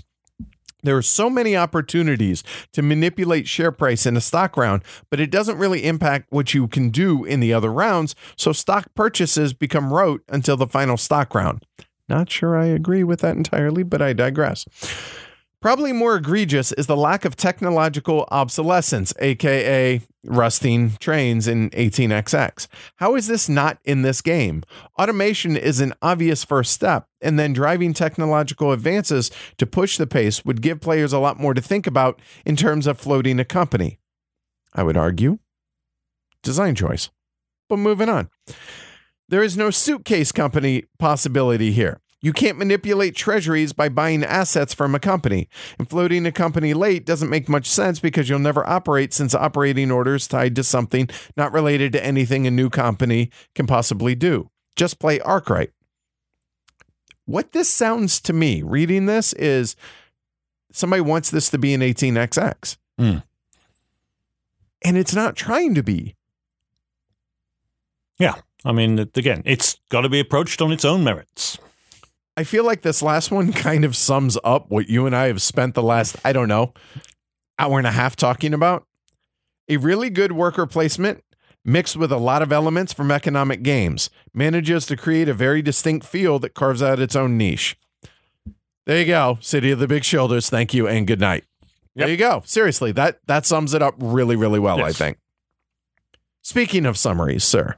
Oh, I thought you were just going to stay with that last comment. That really did the summary. It really did. So what did I write? Okay, so City of the Big Shoulders is a game about investing in the commercial rise of Chicago. Each round you decide which companies to invest in and send your partners out to help build up the firms you direct. You need to choose how to allocate your investment dollars between your own companies and those run by opponents. You have to decide whether your company should ensure it has the resources it needs for this round, or gamble on the supply chain so that you can hire some salespeople to boost your earnings. You compete for worker placement slots and resource cubes with other people's companies that you have a stake in. The result is an engaging economic stockholding game that plays in 3 or 4 hours. Engaging. Its own niche. These are things why I want what I want. In the games that I play. And I think City of the Big Shoulders does exactly that. It brings aspects of different games and makes it its own game. Kudos on a job well done. Is it without its flaws? No, but my favorite game of all time has flaws. I'm not justifying and I'm not pushing aside anything. I'm just saying that for me, it's an excellent game. And it's a game that I want to enjoy, I do enjoy, and I look forward to playing it more and more. Yeah. I've played it 8 times. I want to play it more. Ultimately, that's what matters, isn't it? Yep. So as far as a rating goes, we rate on a 1 to 6 scale. 1 is burn it with fire. 6 is Hall of Fame. Everything else is broken down somewhere in between. No half numbers. There's no halvesies. If it's halvesies, it's 1 number lower because it didn't make that bigger number, whatever it is. You being the guest, sir, your honor. I would put it at a 5, I think. It's not in that full Hall of Fame set for me. I suspect it probably is not going to quite reach it, if only because my Hall of Fame is quite small. It's kind of difficult to fit any more in. I mean, it's not the Hall of Very Good. It's the Hall of Fame, right? But this is definitely a very good game. I'm keen to play it more. I think there are a number of open questions about the game. I'd love to experience the game with groups that play very differently. I'd love to play it with a group like Andy's that does a lot of trashing of companies and a lot more aggressive work on the stock side. And there's things I want to try with it. And that's what makes it such an appealing game, right? Things you want to try, things you want to experience, i.e. you want to play it more. To me, that sure sounds like a 5. So that's what I give it as well. Above a good game, below a Hall of Fame game. It's a game that I absolutely would want to own if I didn't already. And it's a game that when it's offered to be played and I'm available to do so, I jump at the chance. So yeah, that seems to fit really well. So City of the Big Shoulders, both me and Martin give it a 5. So well done, Raymond, Emily, and everybody associated over at Parallel Games. And thanks to the folks, Raymond, Emily, and such, for providing us with this, the review copy and prototypes along the way of this game so that we could cover it. All right. So that is City of the Big Shoulders, y'all. Hopefully you enjoyed spending the last couple hours with us. We enjoyed it. Yeah. Indeed. Yep. A good way to spend Thanksgiving Eve, I think. Yep. Well, actually creeping into Thanksgiving Day itself. Oh, hey, it's after midnight, so happy Thanksgiving, Martin, and everybody out there. Hopefully you have a great holiday. Be nice to one another. Remember what this holiday is about. It's about being grateful for the things that we do have and not about what we don't have. So on that note, I want to say thanks to everybody out there, whether it's listening to the podcast, watching the YouTube videos, supporting the Patreon, and making me my ability to live my dream of doing this full time. I'm grateful for that. I'm thankful for that. And I'm grateful for the friends that I have to be able to, without them, I can't do this either. Grateful for this amazing board game community that just a lot of good eggs out there, I think is a good way to put it. A lot of good people, both inside the industry as well as just inside the hobby. A lot more good than there isn't. So want to try and highlight the positives instead of always, the squeaky wheel, the negatives getting center stage. So yeah, I'm grateful for all that. I'm thankful for all that. Hopefully you guys have a great couple of weeks. We'll be back. Martin and I actually will be back in a couple of weeks with the top 50 of all time of right now. Take care, everybody. Bye-bye.